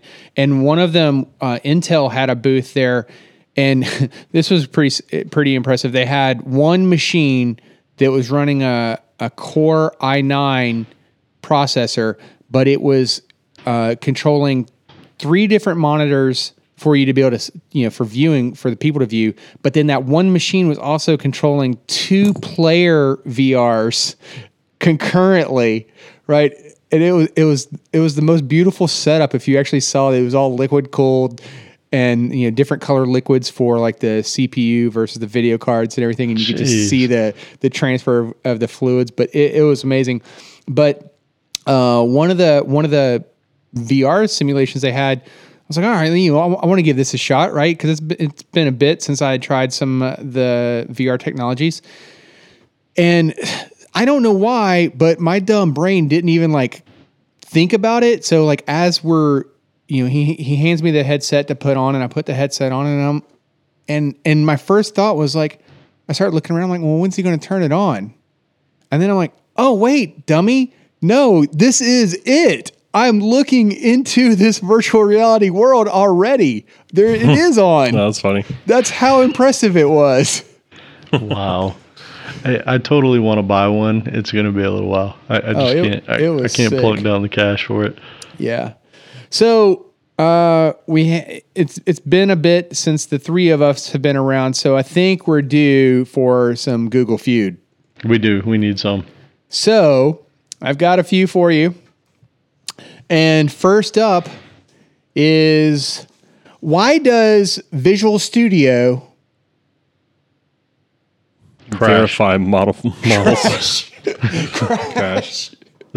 Okay, so wow, Alan's going for the jugular. What was yours, Joe? Why is it verifying the models in my database or whatever that stupid thing is? It's like takes forever. So we're just going to say, like, why does it take so long? Sure. Yes. Which would be the top answer. That's ridiculous. Keep freezing, which is really close to what you were getting at, Alan, is number 2. Rounding out the top 5, always rebuild. Why does Visual Studio need admin rights? And lastly, why does Visual Studio cost so much? So it kind of doesn't anymore. Yeah, if you get nowadays you can get the community edition, right? And you can do almost everything that you would want to do. Yep. I had a thought yesterday, maybe it was, or the day before, like, do you remember when there was no Visual Studio? Every language had its own IDE within the framework. Yes. If you wanted to do C++, there was a Visual Studio for you. If you wanted to do BASIC, there was a Visual Studio for you. I don't miss that. Let's try another one. Another Google Feud here. Why is Python?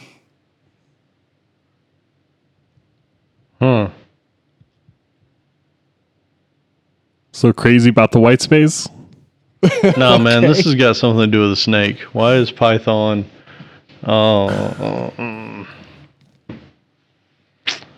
Man, I don't know. Hungry. You're both wrong. Your top 5 choices are, why is Python used? Which I thought is so unfair. That's so unfair. Why is Python so slow? Also not fair. Why is Python called Python? Which is a legitimate concern. Right? Why is Python so popular? That's what I was just thinking now. And why is Python used for machine learning? All right. Why is PHP? I feel like we should do this one. Oh boy, do we want to go there? Well, that's not. I had another one, but we could do that one if you want to do PHP. All right. So I'm going to do this one. You tell me what you think, Outlaw. Oh wait, I wasn't supposed to type in PHP then. Oh, did you already do it? I thought. Well, I'm sorry. Well, I cheated. All right, we're skipping this one. What was your other one? Okay, let's go to my last one. I'm sorry, I misunderstood. No, you'll never know. Why is C++ so hard? Right? That's what I was thinking. Why is C++? Yeah, so hard. I'm going with the same thing. All right. Well, you're both in number 2. The first up, why is C++ used for games? For me, it was so hard. I searched it right after I said it, and it's like, oh my gosh. Yeah, well, for me, that was number 2. 3 is faster than Java. Number 4, why is C++ so fast? And lastly, why is C++ called C++? Yep. Excellent stuff. I like this game. You know what game I like? Survey says... Well, today's survey. So I got an explainer one for you guys today. There's a little backstory involved. Imagine you get 4 identical job applications. Call them quadruplets. And you've got these 4 applications, and they've already been interviewed, and they've all been scored exactly the same. They are identical in every way, except one person graduated from a 6-week dev boot camp. One got a bachelor's degree from a state university. One had 3 years of similar job experience. And one was a frequent committer to prestigious open source projects.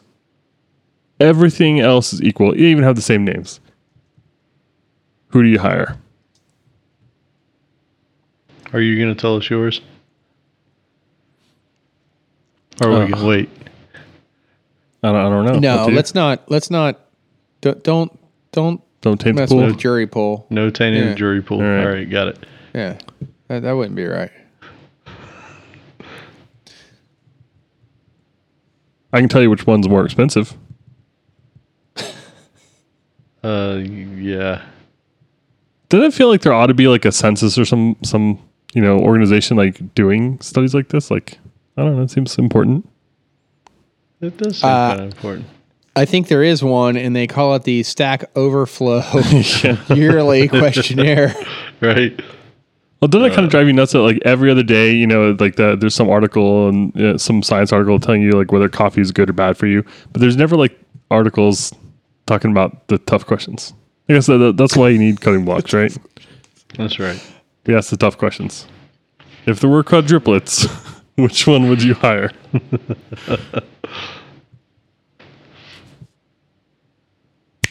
All right, so you're doing the lead in. All right. I made a note because I was kind of coughing while you were reading that you could mute Cool. my mic. And there was one time during that too. Where were we talking about something where I brought up a website? I think it was during the monitor thing. Let me say mute. Mic. Random website. Music play. If you can even Oh, hear I it. didn't hear that. I didn't hear it.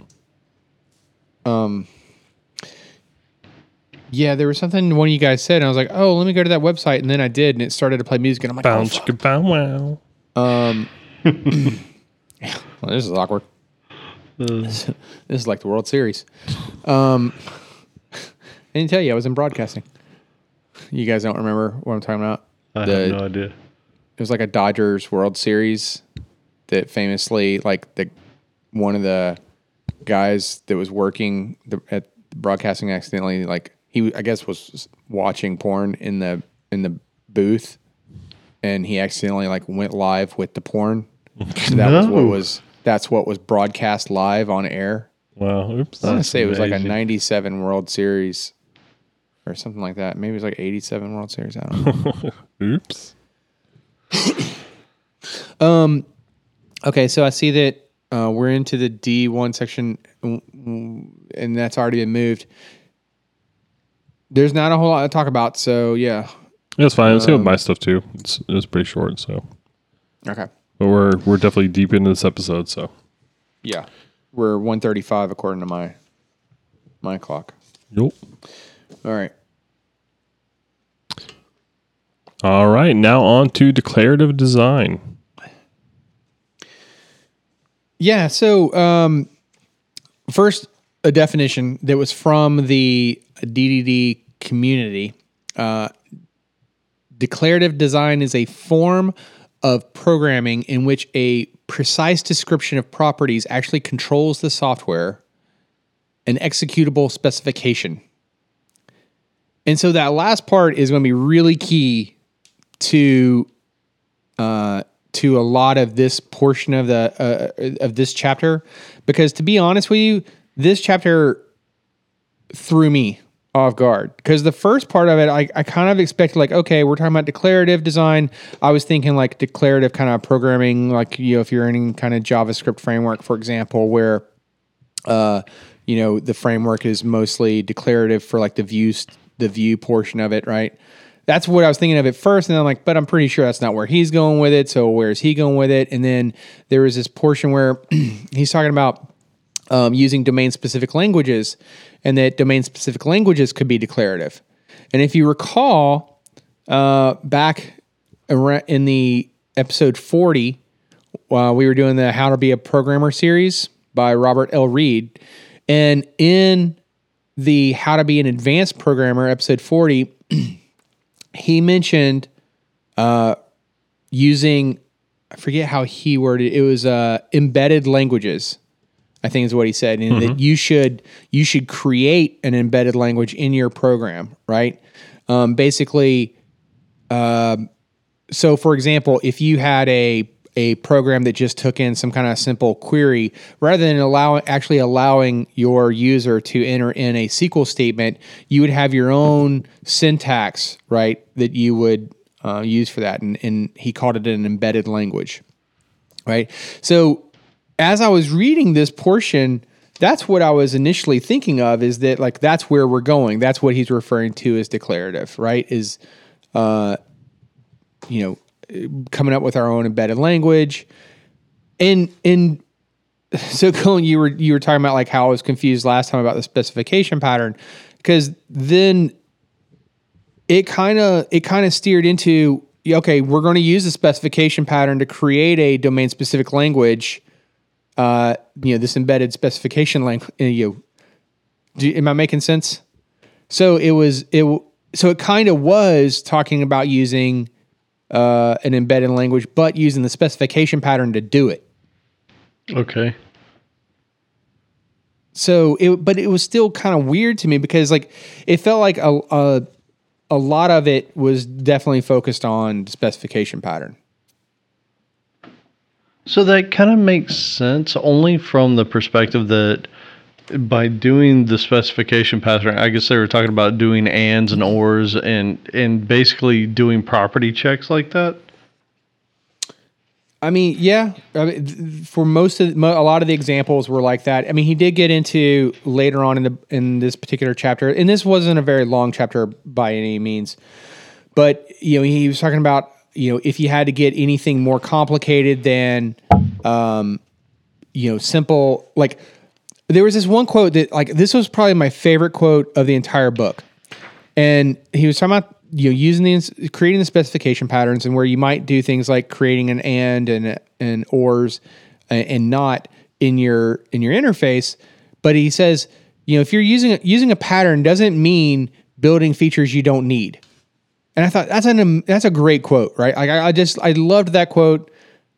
And specifically, as he meant it in this portion of the book, was that like, okay, if we're going to create this this new language using the specification patterns, then we can, and all you're ever going to use are ands, then that's all you need to create. Like in your interface, just specify that the and has to be implemented, and then in every other method, it'll just create an and you're done. Right? You don't have to create ors and nots, and then if it gets more complicated, where I forget how he worded the complicated one. Not the assumes, but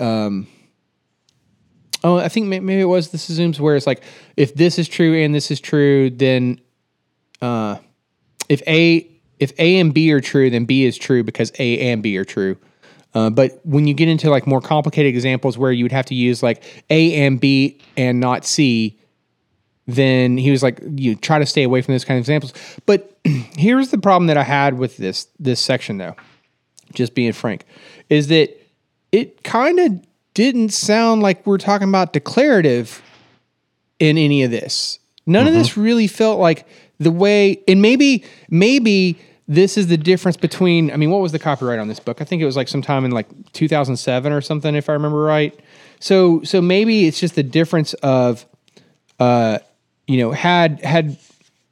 we gone over, had Coding Blocks done this in 2007, we would have a different understanding, or, different meaning, current meaning for what we would mean by declarative programming or declarative design than what my mindset was at when I read that today. or 2017. Does that make sense? Yeah. Yeah, absolutely. Because using the specification pattern just doesn't seem declarative.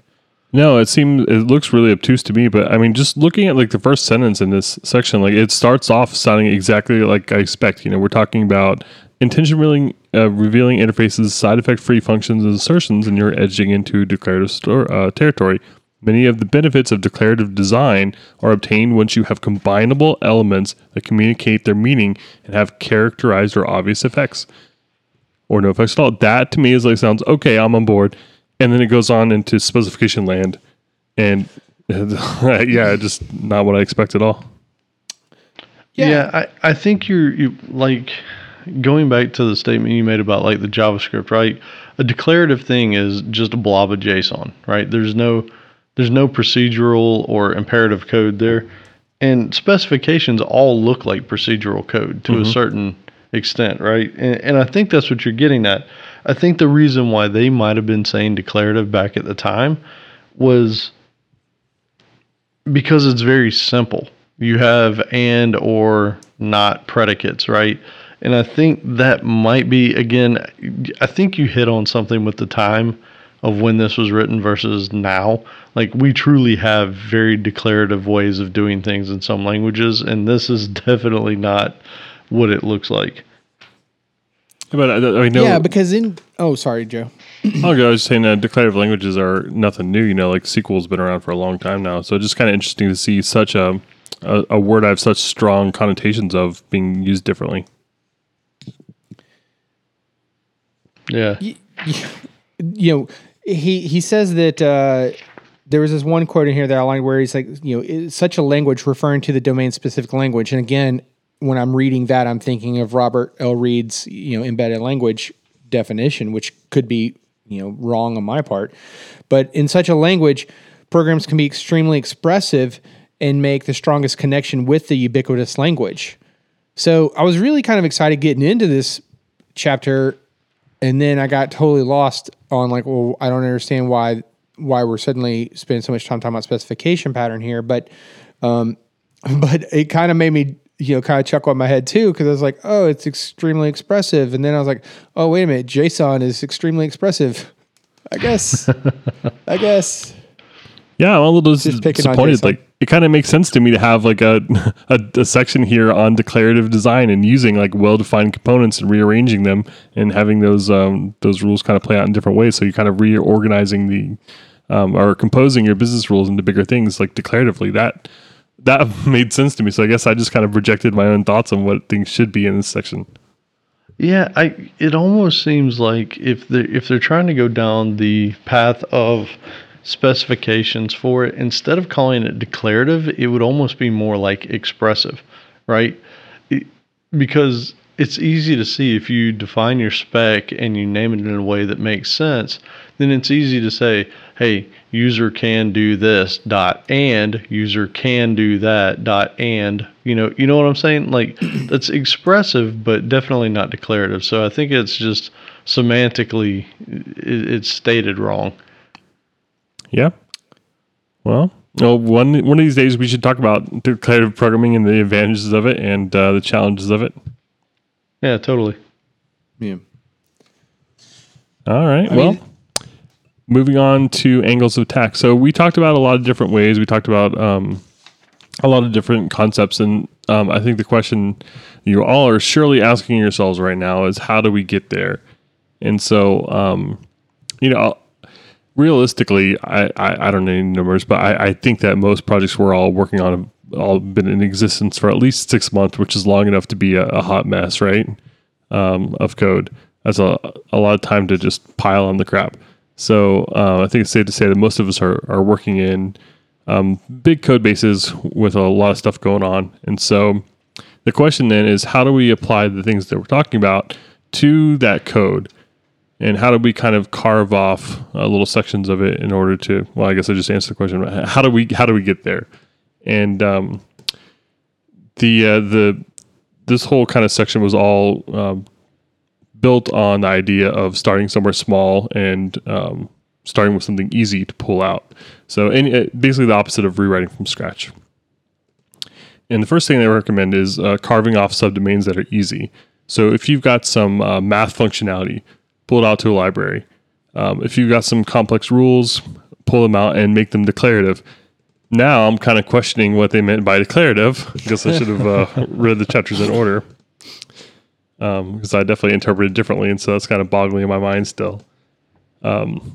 But the really strong advantage here that I really like that they mentioned here is that the new subdomains are clean. So when you're pulling out that math library or that accounting library, or I shouldn't say library, those subdomains, then theoretically the new code is good, is clean, and the old code that you're pulling it out of is cleaner than it used to be, and it's easier to refactor, it's easier to test, it's just better, right? So it's a pretty good spot. And it makes sense to me then that you would start with something that's easier to pull out, because as you pull things out, that original code is getting easier and easier to work on. And we've talked about this a little bit with unit testing, where do you start? And we talked about identifying easy areas that were easy, but also identifying places that had the most problems. And this is kind of saying, it's not specifically talking about testing, but it's saying just start out with the easy stuff and things will kind of snowball and get easier as you go along. And there was another quote here that I thought was interesting. I wanted to get your guys' opinions on. It said it's more useful to make a big impact on one area than it is to spread your efforts thin. What do you think about that? That's tough. I agree. Man, we've actually been talking about similar things unrelated recently. Like, when you have so many different pieces that are all spread out and everybody's doing things slightly differently, you start getting this divergence, right? And that almost creates more problems. So maybe it makes a lot of sense to clean up one section and get it done really well and then try and propagate that throughout. So I guess, yes, I think I can get behind this, but I do feel like there is a problem when it starts going the other way too. So I think maybe if you attack it one at a time, you get really good in that one area and then you're able to move it through. Yeah, I think that's a good strategy. Well, I'm a little torn as to like exactly what is meant here. So, because if you were to take, for example, like, okay, I'm going to change the way, my big impact is going to be the way logging is done, and I'm going to like refactor I'm going to introduce this new change to every place where where logging was already done to be this new and improved version. So the bulk of the work was in, the actual logging piece, but now I'm just changing I'm sprinkling the new method calls or the new signatures throughout, right? So it's still a big change, but it is kind of sprinkled around. Mm-hmm. Or I don't know, man. I'm kind of torn as to exactly how that, like, what's an example of spreading your effort thin versus an impact in one big area, I guess, is kind of like in my mind where I was getting stuck. Yeah, well, I think that logging is a fair example. And I kind of, the way I took it to mean is basically like, it's logging is one of the easier things to pull out. So that's good. But one downside is that the benefit has been diffused throughout your code. So the various areas of your code have only improved 0.05% or 0.7%. And so it's not like a big noticeable improvement. The other stuff hasn't really gotten that much cleaner.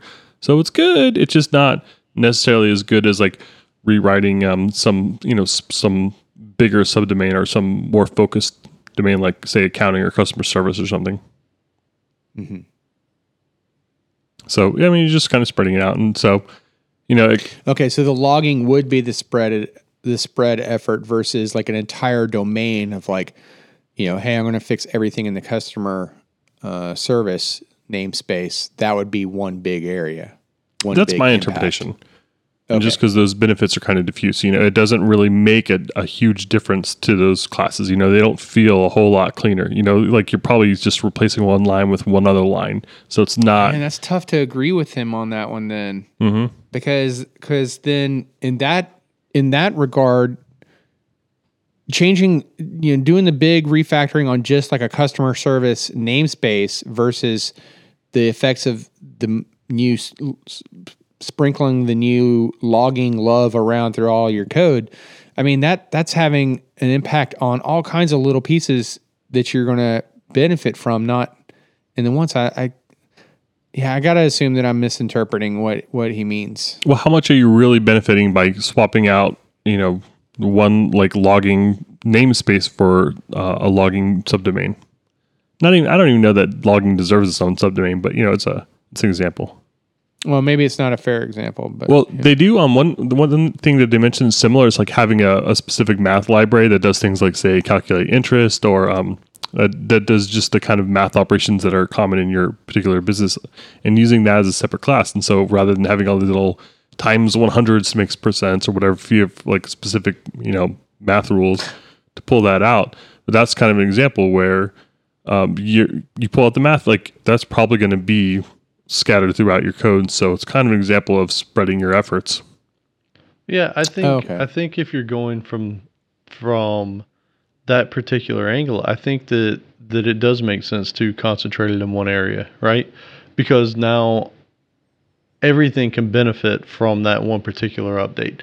Yeah, I mean, yeah. So now I understand what you're saying, and I would go with the bigger example, because as you were saying that, I was thinking like, okay, so if you're working in a web app that makes a bunch of AJAX calls, and you want to have consistent timeouts, some developers might be like, well, I don't know, like how many, if it's measured in milliseconds, would that be, how many milliseconds is it going to take to get to 5 minutes? So I'm just going to be lazy and write the math formula out, and then, it'll just happen at runtime versus, because that's kind of like the math formula that you just gave as the example from the book, right? And so that's why that one just popped into my head. Although I will say, that's not lazy. In that case, that would have little impact on the overall end state of the application if you were to like, oh, I refactored this into like a new timeout constant or whatever, right? Like, who cares? Well, it kind of depends too. Like, you might have a use case where you say, I want configurable timeouts, and in which case you get a lot of benefit from consolidating that stuff into a subdomain at that time rather than kind of spreading that crap out all over the place. But if you're just pulling it out to just pull it out, then you're not necessarily getting a lot of benefit out of it. Then again, if you're going to be carving out subdomains, then maybe logging is one of the first ones to do, because otherwise you're going to be kind of carving this stuff out, and it's going to have this old logging stuff, and so you're just kind of making more work for yourself. So, I think it's debatable. I think you've got to take everything with a grain of salt. But I just thought it was kind of interesting to see that they said to focus on one big area if you can. And rewrite the whole thing from scratch. Yeah, definitely. That was in between the lines everywhere. And they never came out and said it. But I'm just kidding. They did not say that at all. So carve out subdomains that are easy. And the second point they wanted to emphasize is another tip is to look for established formalisms, which is a fancy way of saying concepts that you're already familiar with. So like we mentioned, accounting or math or customer service. Like these are kind of organizations that have been around since like people started talking, right? And farming. So customer service is not a new concept. Accounting is not a new concept. Accounting ledgers are not a new concept. Accounts receivable, all that sort of stuff, payments, refunds. Those are all things that have a long history and have terminology that's familiar to just about everybody. And so you can pull that stuff out and not get kind of hung up on the weeds talking about how things should be organized, because everyone's got a pretty good understanding of how that works already. So it's a good thing to kind of go for first, but it all comes back to kind of targeting the things that are easy to pull out first. Hey, out of curiosity though, was the accounting, was that just an example that you had, or was that one that he had mentioned? Yep, it was the book. It was in the book. And it said it goes back centuries, which I thought was kind of interesting, kind of blew my mind to think like, oh yeah, I guess we really have been, like counting things on cave walls or whatever since a long time. But one of the things that they also mentioned in this particular chapter, in chapter 10, was even though, and I think the accounting one was one, even though those things have been around for centuries and the concepts aren't brand new, the use for your particular domain may be different than another use, right? Like when they went into the paint examples, that's actually what it was. When they went into that, if you're just mixing paint and you got a machine that's mixing paint, you might have a very simple use case. If you are a scientist who is trying to figure out which pigment colors will make which precise other colors, that's a different domain. You're going to have more exacting type of definitions for things that are happening. So this is all very specific to which particular domain you're working in, right? Yeah. Well, this is the reason why I asked if the accounting was the example from the book, or if that was just one that you thought of, because in one of the previous sections or chapters of the book that we discussed previously, there was I remember reading where he was talking about like in some sometimes you're going to be lucky enough to work in a situation or an environment where the domain is something well known and established, and you don't need to be reinventing the wheel. And accounting was the example that he used, was that these concepts aren't changing, right? Mm-hmm. Like why would you try to reinvent this, right? So go out and get a book on accounting, read about accounting, that's assuming that you don't have access to a domain expert that you could talk to about this and pick this up. But yeah, he was definitely suggesting not to reinvent it. Right. And we're not talking about reinventing, but just as a good place to kind of start pulling those principles out of existing code. And so I think the contrast here is that you said you don't often get to create something completely new. Like let's say you're writing software for asteroid mining satellites or something, spaceships. Even there, you're still talking about drilling, you're talking about mining, you're talking about resources. These are all things that humans have been dealing with for a long time, and so you can bet that a lot of those things are going to be still talked about and still in common. So those core concepts are things that you might want to kind of start with, rather than starting with like laser calibration or something that maybe is a little bit more just different or novel. And then the rest of the chapter, it was a pretty long example there. We kind of did some refactoring, but I kind of broke out the major 3 steps that I saw. And the first was separating the query from the modifier, which is we talked about earlier, something I'm definitely a big fan of, and emphasizing commands and side effect free functions. But it just kind of talked about breaking up the calculations from the actual thing that did the work. And so what was the concept called? The contour something? Yes. Conceptual contour. Yes, there you go. So even though it was more lines of code, it improved the contextual contour because you were able to actually see what was going on. It was also unambiguous, and so it was in a way a lot nicer. And that made sense to me to be able to see this couple lines there. And even though it was longer, and so part of me kind of balked at breaking out that way, I did like that I did know more about what was going on without getting distracted by the details. Hey, just for clarity there, when you mentioned about the commands and splitting out the commands, though, I mean, I'm assuming that we're referring to like the command and query responsibility segregation. Yeah. Yeah, and when I'm talking about commands here, I'm like literally thinking about like the command pattern where you've got some sort of action encoded as data. And you can take that data and then execute it or replay it, or in some cases undo it, stuff like that. Second, the part of the refactor was actually making implicit concepts explicit. They started out by doing everything in one function, right? Then they separated the query from the modifier. So now we've got a function that calculates and a function that does. And then they were kind of talking back and forth between those two functions with a hash map or a hash table. And so like, we've got this kind of concept here that's kind of hiding in plain sight. Really, we're not dealing with, I don't want to get too involved in the example here, but we're really dealing with a collection of objects. And so let's make a class that represents that collection and take those individual objects and convert them to value objects.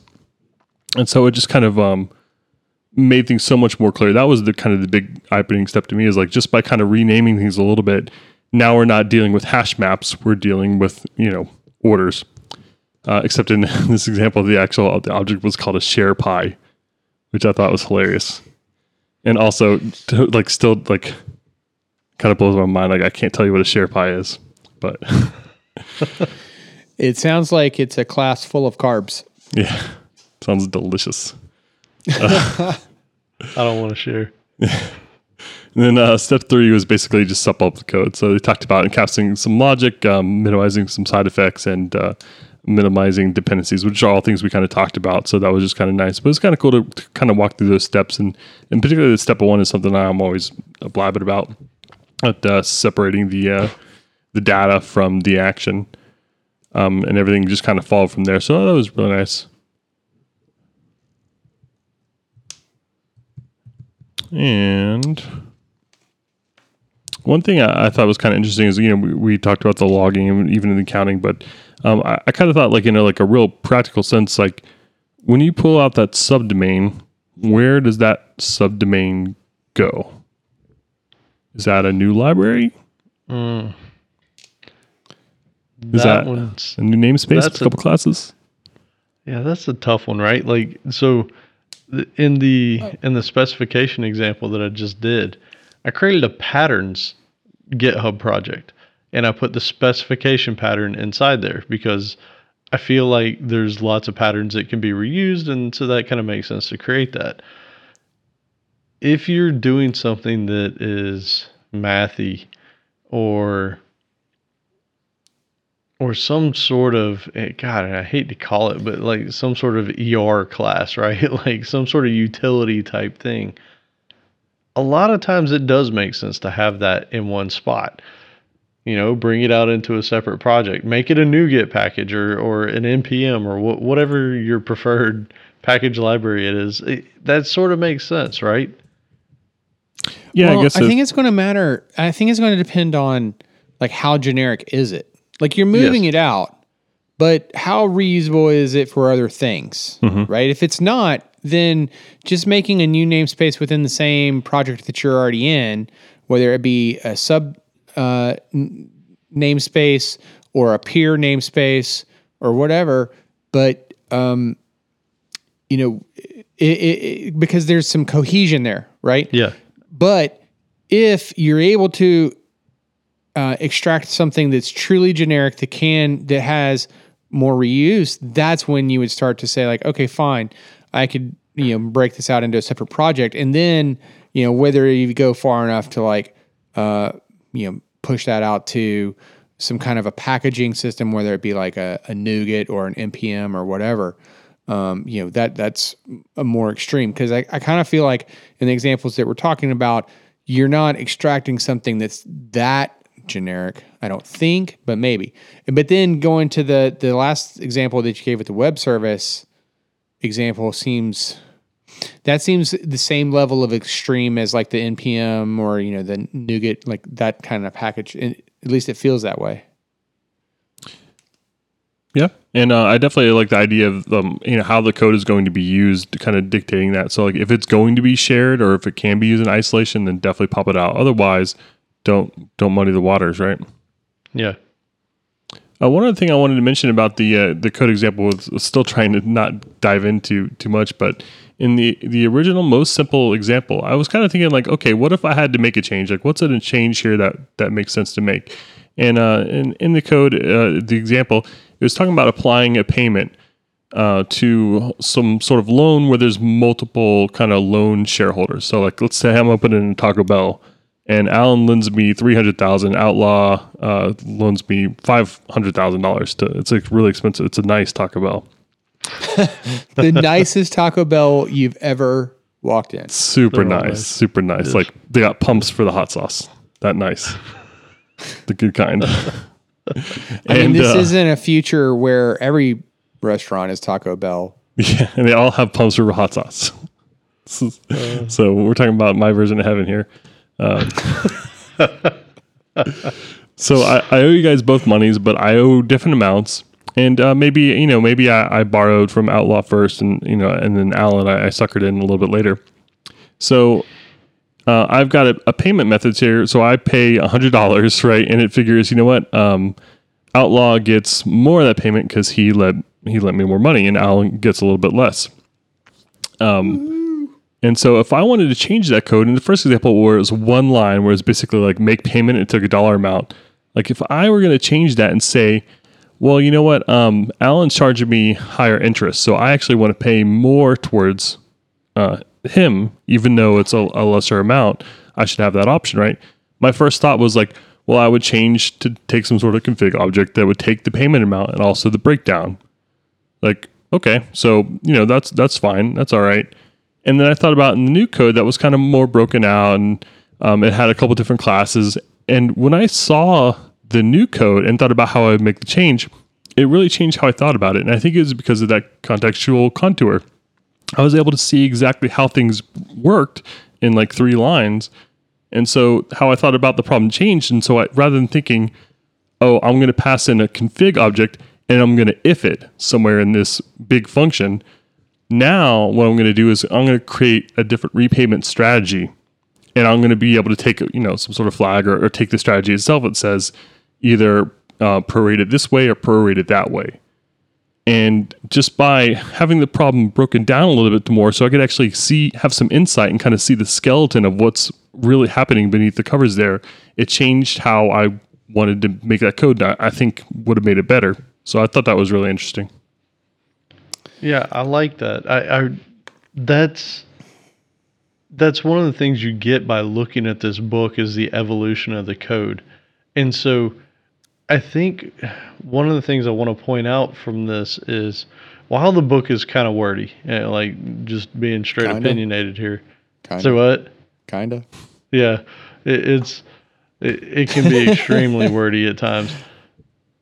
If you can get past that, he's taken some real world examples that aren't easy problems, right? Like, and that's what I really like about it is it's not like he just said, hey, let me come up with these fabricated things that I can just cram into my domain-driven design box and show how it can be perfectly done. He actually takes the opposite approach in some situations, like, hey, this is kind of a hard problem, right? And this is how you can solve it that meets all of what you need with as few of the bad things to come along for the ride.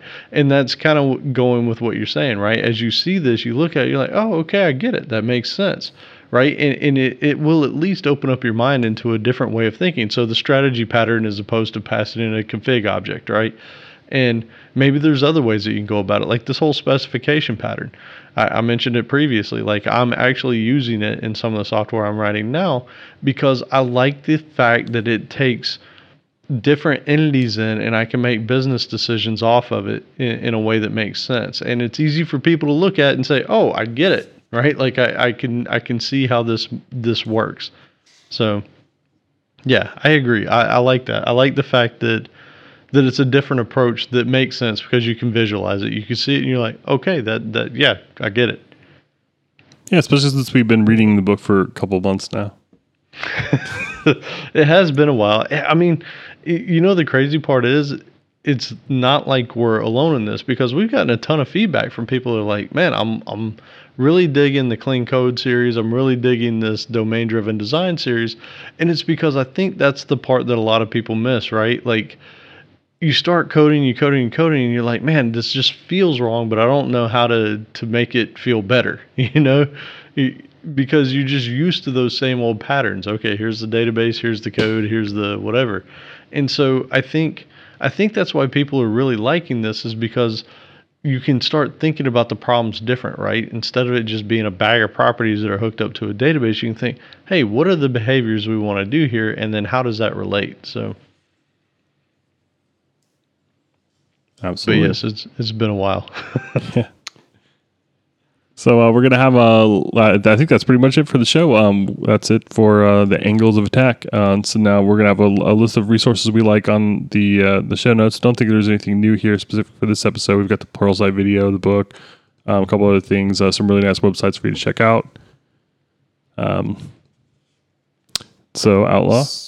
I guess that takes us into Alan's favorite portion of the show. It's the tip of the week. Yeah, baby. And I think Joe's going first this time, right? Yeah, I've been talking too much this episode. I'm getting a little hoarse. You parched. You need some water. Need some water. So my tip of the week is kind of crappy. I apologize, but so I'm down to one monitor now. I'm trying to get down to no monitors, and part of You're just gonna write your code on paper with my mind and dictate Siri. Google Glass V2. That's what you've got, right? There we go. Yes.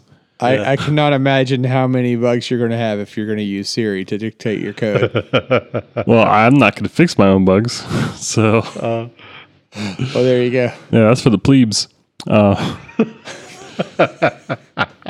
But so I try not to check my email too often, especially if you've got a lot of automated notifications from like a ticketing system or something. I mean, you can just get buried in email after email. And the problem with not checking your email too often is sometimes you miss really important things. And it's like 3 hours later, you're like, oh crap, I broke the build or, whatever it is, and didn't realize it. And so that can be a problem. And so actually, I wanted to recommend something that a lot of people forget about, which is just the VIP settings on your phone. So you can make your boss a VIP so that when he sends an email or she sends an email, it actually pops up on your phone. And that way you can even keep Outlook closed and, set a little tickler in your calendar to remind you to check it, 2-3 times a day or whatever is important for you.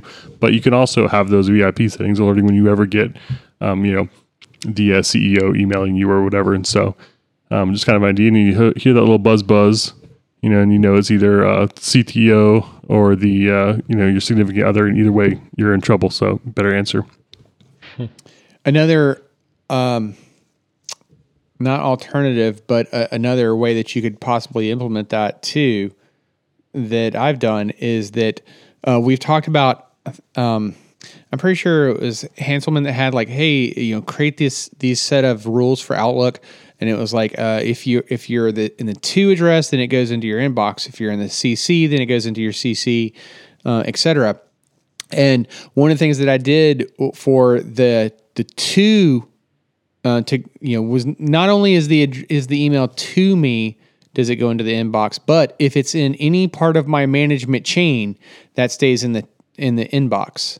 And that way I see the things that are directly to me or directly from my management chain, which is kind of what you're describing. Uh-huh. Yeah, I do something very similar.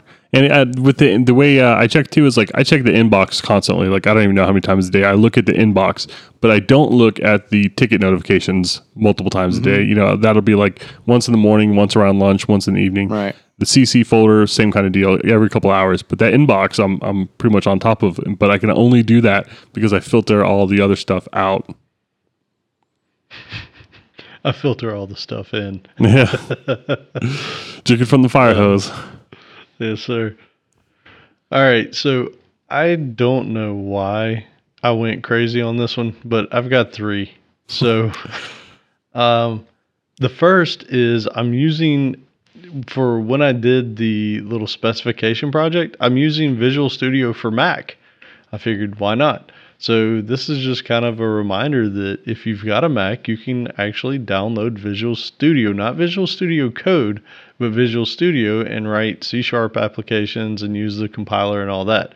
So what I've written so far with the specification example thing, that is actually using Visual Studio for Mac, and I'm doing a console application, and when it executes, it actually brings up a terminal window and spits out the output there. So it's kind of cool. It was kind of a way to force me to play with the new IDE and see what's going on. So that's one. We've got a link to that here. Number 2, this one's actually from Andrew Diamond. So when we met up that night and we all went out to dinner, I asked him, I was like, hey, what other podcasts are you listening to? Because, he's kind of got a list of things that he likes to do. And there's one that he introduced me to, and I started listening to, and it's called Masters of Scale. The site's here, it's mastersofscale.com. And I started listening to the interview with Mark Zuckerberg from Facebook, and it's excellent stuff. Like, it's really good. I highly recommend going and listening to that. It's the only episode I've listened to so far, but I mean, if the other content is that good, then I'm truly excited about it. So that was one. And then my third one is some of the comments that Joe and I have gotten when we've done videos for YouTube is, hey, could you increase the size of the font? I can't see this. I'm trying to watch it on my phone. I can't see the text or whatever. And So I was messing around with it the other day, and it's funny how you have to sort of, you know how you were talking about the code and you saw it in a different way? You have to force your mind to think about things differently. So I was so used to, hey, is there a plugin, or how do I increase the font size in the IDE, or how can I do this stuff quickly? Well, there's a problem with that. You increase the font size in the IDE and your Solution Explorer is still tiny, your debug output is still tiny. Drop the resolution of your computer down to a smaller resolution and then work within that. So if you plan on doing any kind of video tutorials or code tutorials or anything like that, and you want to be able to share it on something that people will be able to see, maybe you're thinking about doing a Pluralsight course or some coding on YouTube or Twitch or any of those things, do that. Drop your resolution down to, I don't know, 1024 by 768 or maybe even smaller, and record your screen at that. Then it comes across nice and big. People will be able to watch on their phones, their computers, everything. So that's just a little tip for anybody that wants to also give back to the community and share with code, and hopefully that'll help you out. Yep. So I got a couple interesting ones for you that are kind of really simple. So just throw them out real quick. One is, it never dawned on me that I know, Alan, I don't know about you, Joe, but I know, Alan, you do this a lot too, as do I, where on your Mac, let's say you want to open up Terminal, you just Command Space, start typing in Terminal, enter, boom, Terminal's open, right? Whatever the program might be. And then you can take it a step further, and you could, also do the same thing for finding files. All the time, my number one guilty pleasure for that is Command Space, and I'll type in like some math formula, whatever I want to know off the top of my head, and boom, there it is. Spotlight just tells me that, right? And then one day I was like, I do that all the time for decades now on the Mac, on my computer, but I have the same Spotlight capability on my phone, and I've never really used it for that. And so then I was like, well, let me start trying. So yeah. You could do the same thing. And I'm like, why did this never occur to me before? Right. And I actually had planned on doing this one as a tip for the last episode. And then like right around that same time, there was this like Reddit thing going around where it was like, oh, there's like a, using the calculator. Oh, your mind's this way. And then, you use, the Spotlight functionality on your phone to do the calculation functionality, and all of a sudden, like, your mind's exploding. And so it was kind of discouraging at the same time. But I was like, oh, I gotta share this because it actually is kind of cool that I found myself using it even for like, oh, hey, let me get to my Twitch app. And instead of like actually scrolling through all the different screens, I'm just like, you know what? I don't have time to I don't care where the icon is. I'm just going to let me see Twitch. Boom. There's Twitch. Right? Or let me, whatever the math I don't feel like doing in my head is. Let me find that. There it is. Right? So stupid little reminder, PSA that you could do that. But then here's an interesting one too, though, that that's really iPhone specific. But if you like to use any of the widgets on the I don't know what they call that main screen. It's not the Siri suggestion, but the one where you see it on your lock screen, and then there's a screen where it shows you like your today overview, and then you can see all of your widgets listed there, right? Which every Android user is probably like, they got to have a different name for it. That's what we call them. But there's this cool capability that it never dawned on me, like, because I'm always like, oh, which apps are going to have a widget that I actually care about? And what is that widget going to look like? Because maybe I don't want to waste my time, and it's such a hassle to go and edit the screen to see. And I know this especially is true for me on Android, where it's like, oh, this looks like it might be a cool widget. Then I add it, and I'm like, no, that looks stupid. I don't want it. But if you have what was the first iPhone that included Force Touch or the 3D Touch? I think it was like the 6S, maybe. So on the 6S, if you want to see what that app looks like, you want to see, does that app even offer any kind of a widget? And B, what does that widget look like to know if this is something even of interest to you, you can just force touch the icon and you'll go ahead and get a preview of what the widget is going to look like, as well as all of its other capabilities. So I thought that was a pretty cool, little tidbit that might be worth, you might find worth sharing.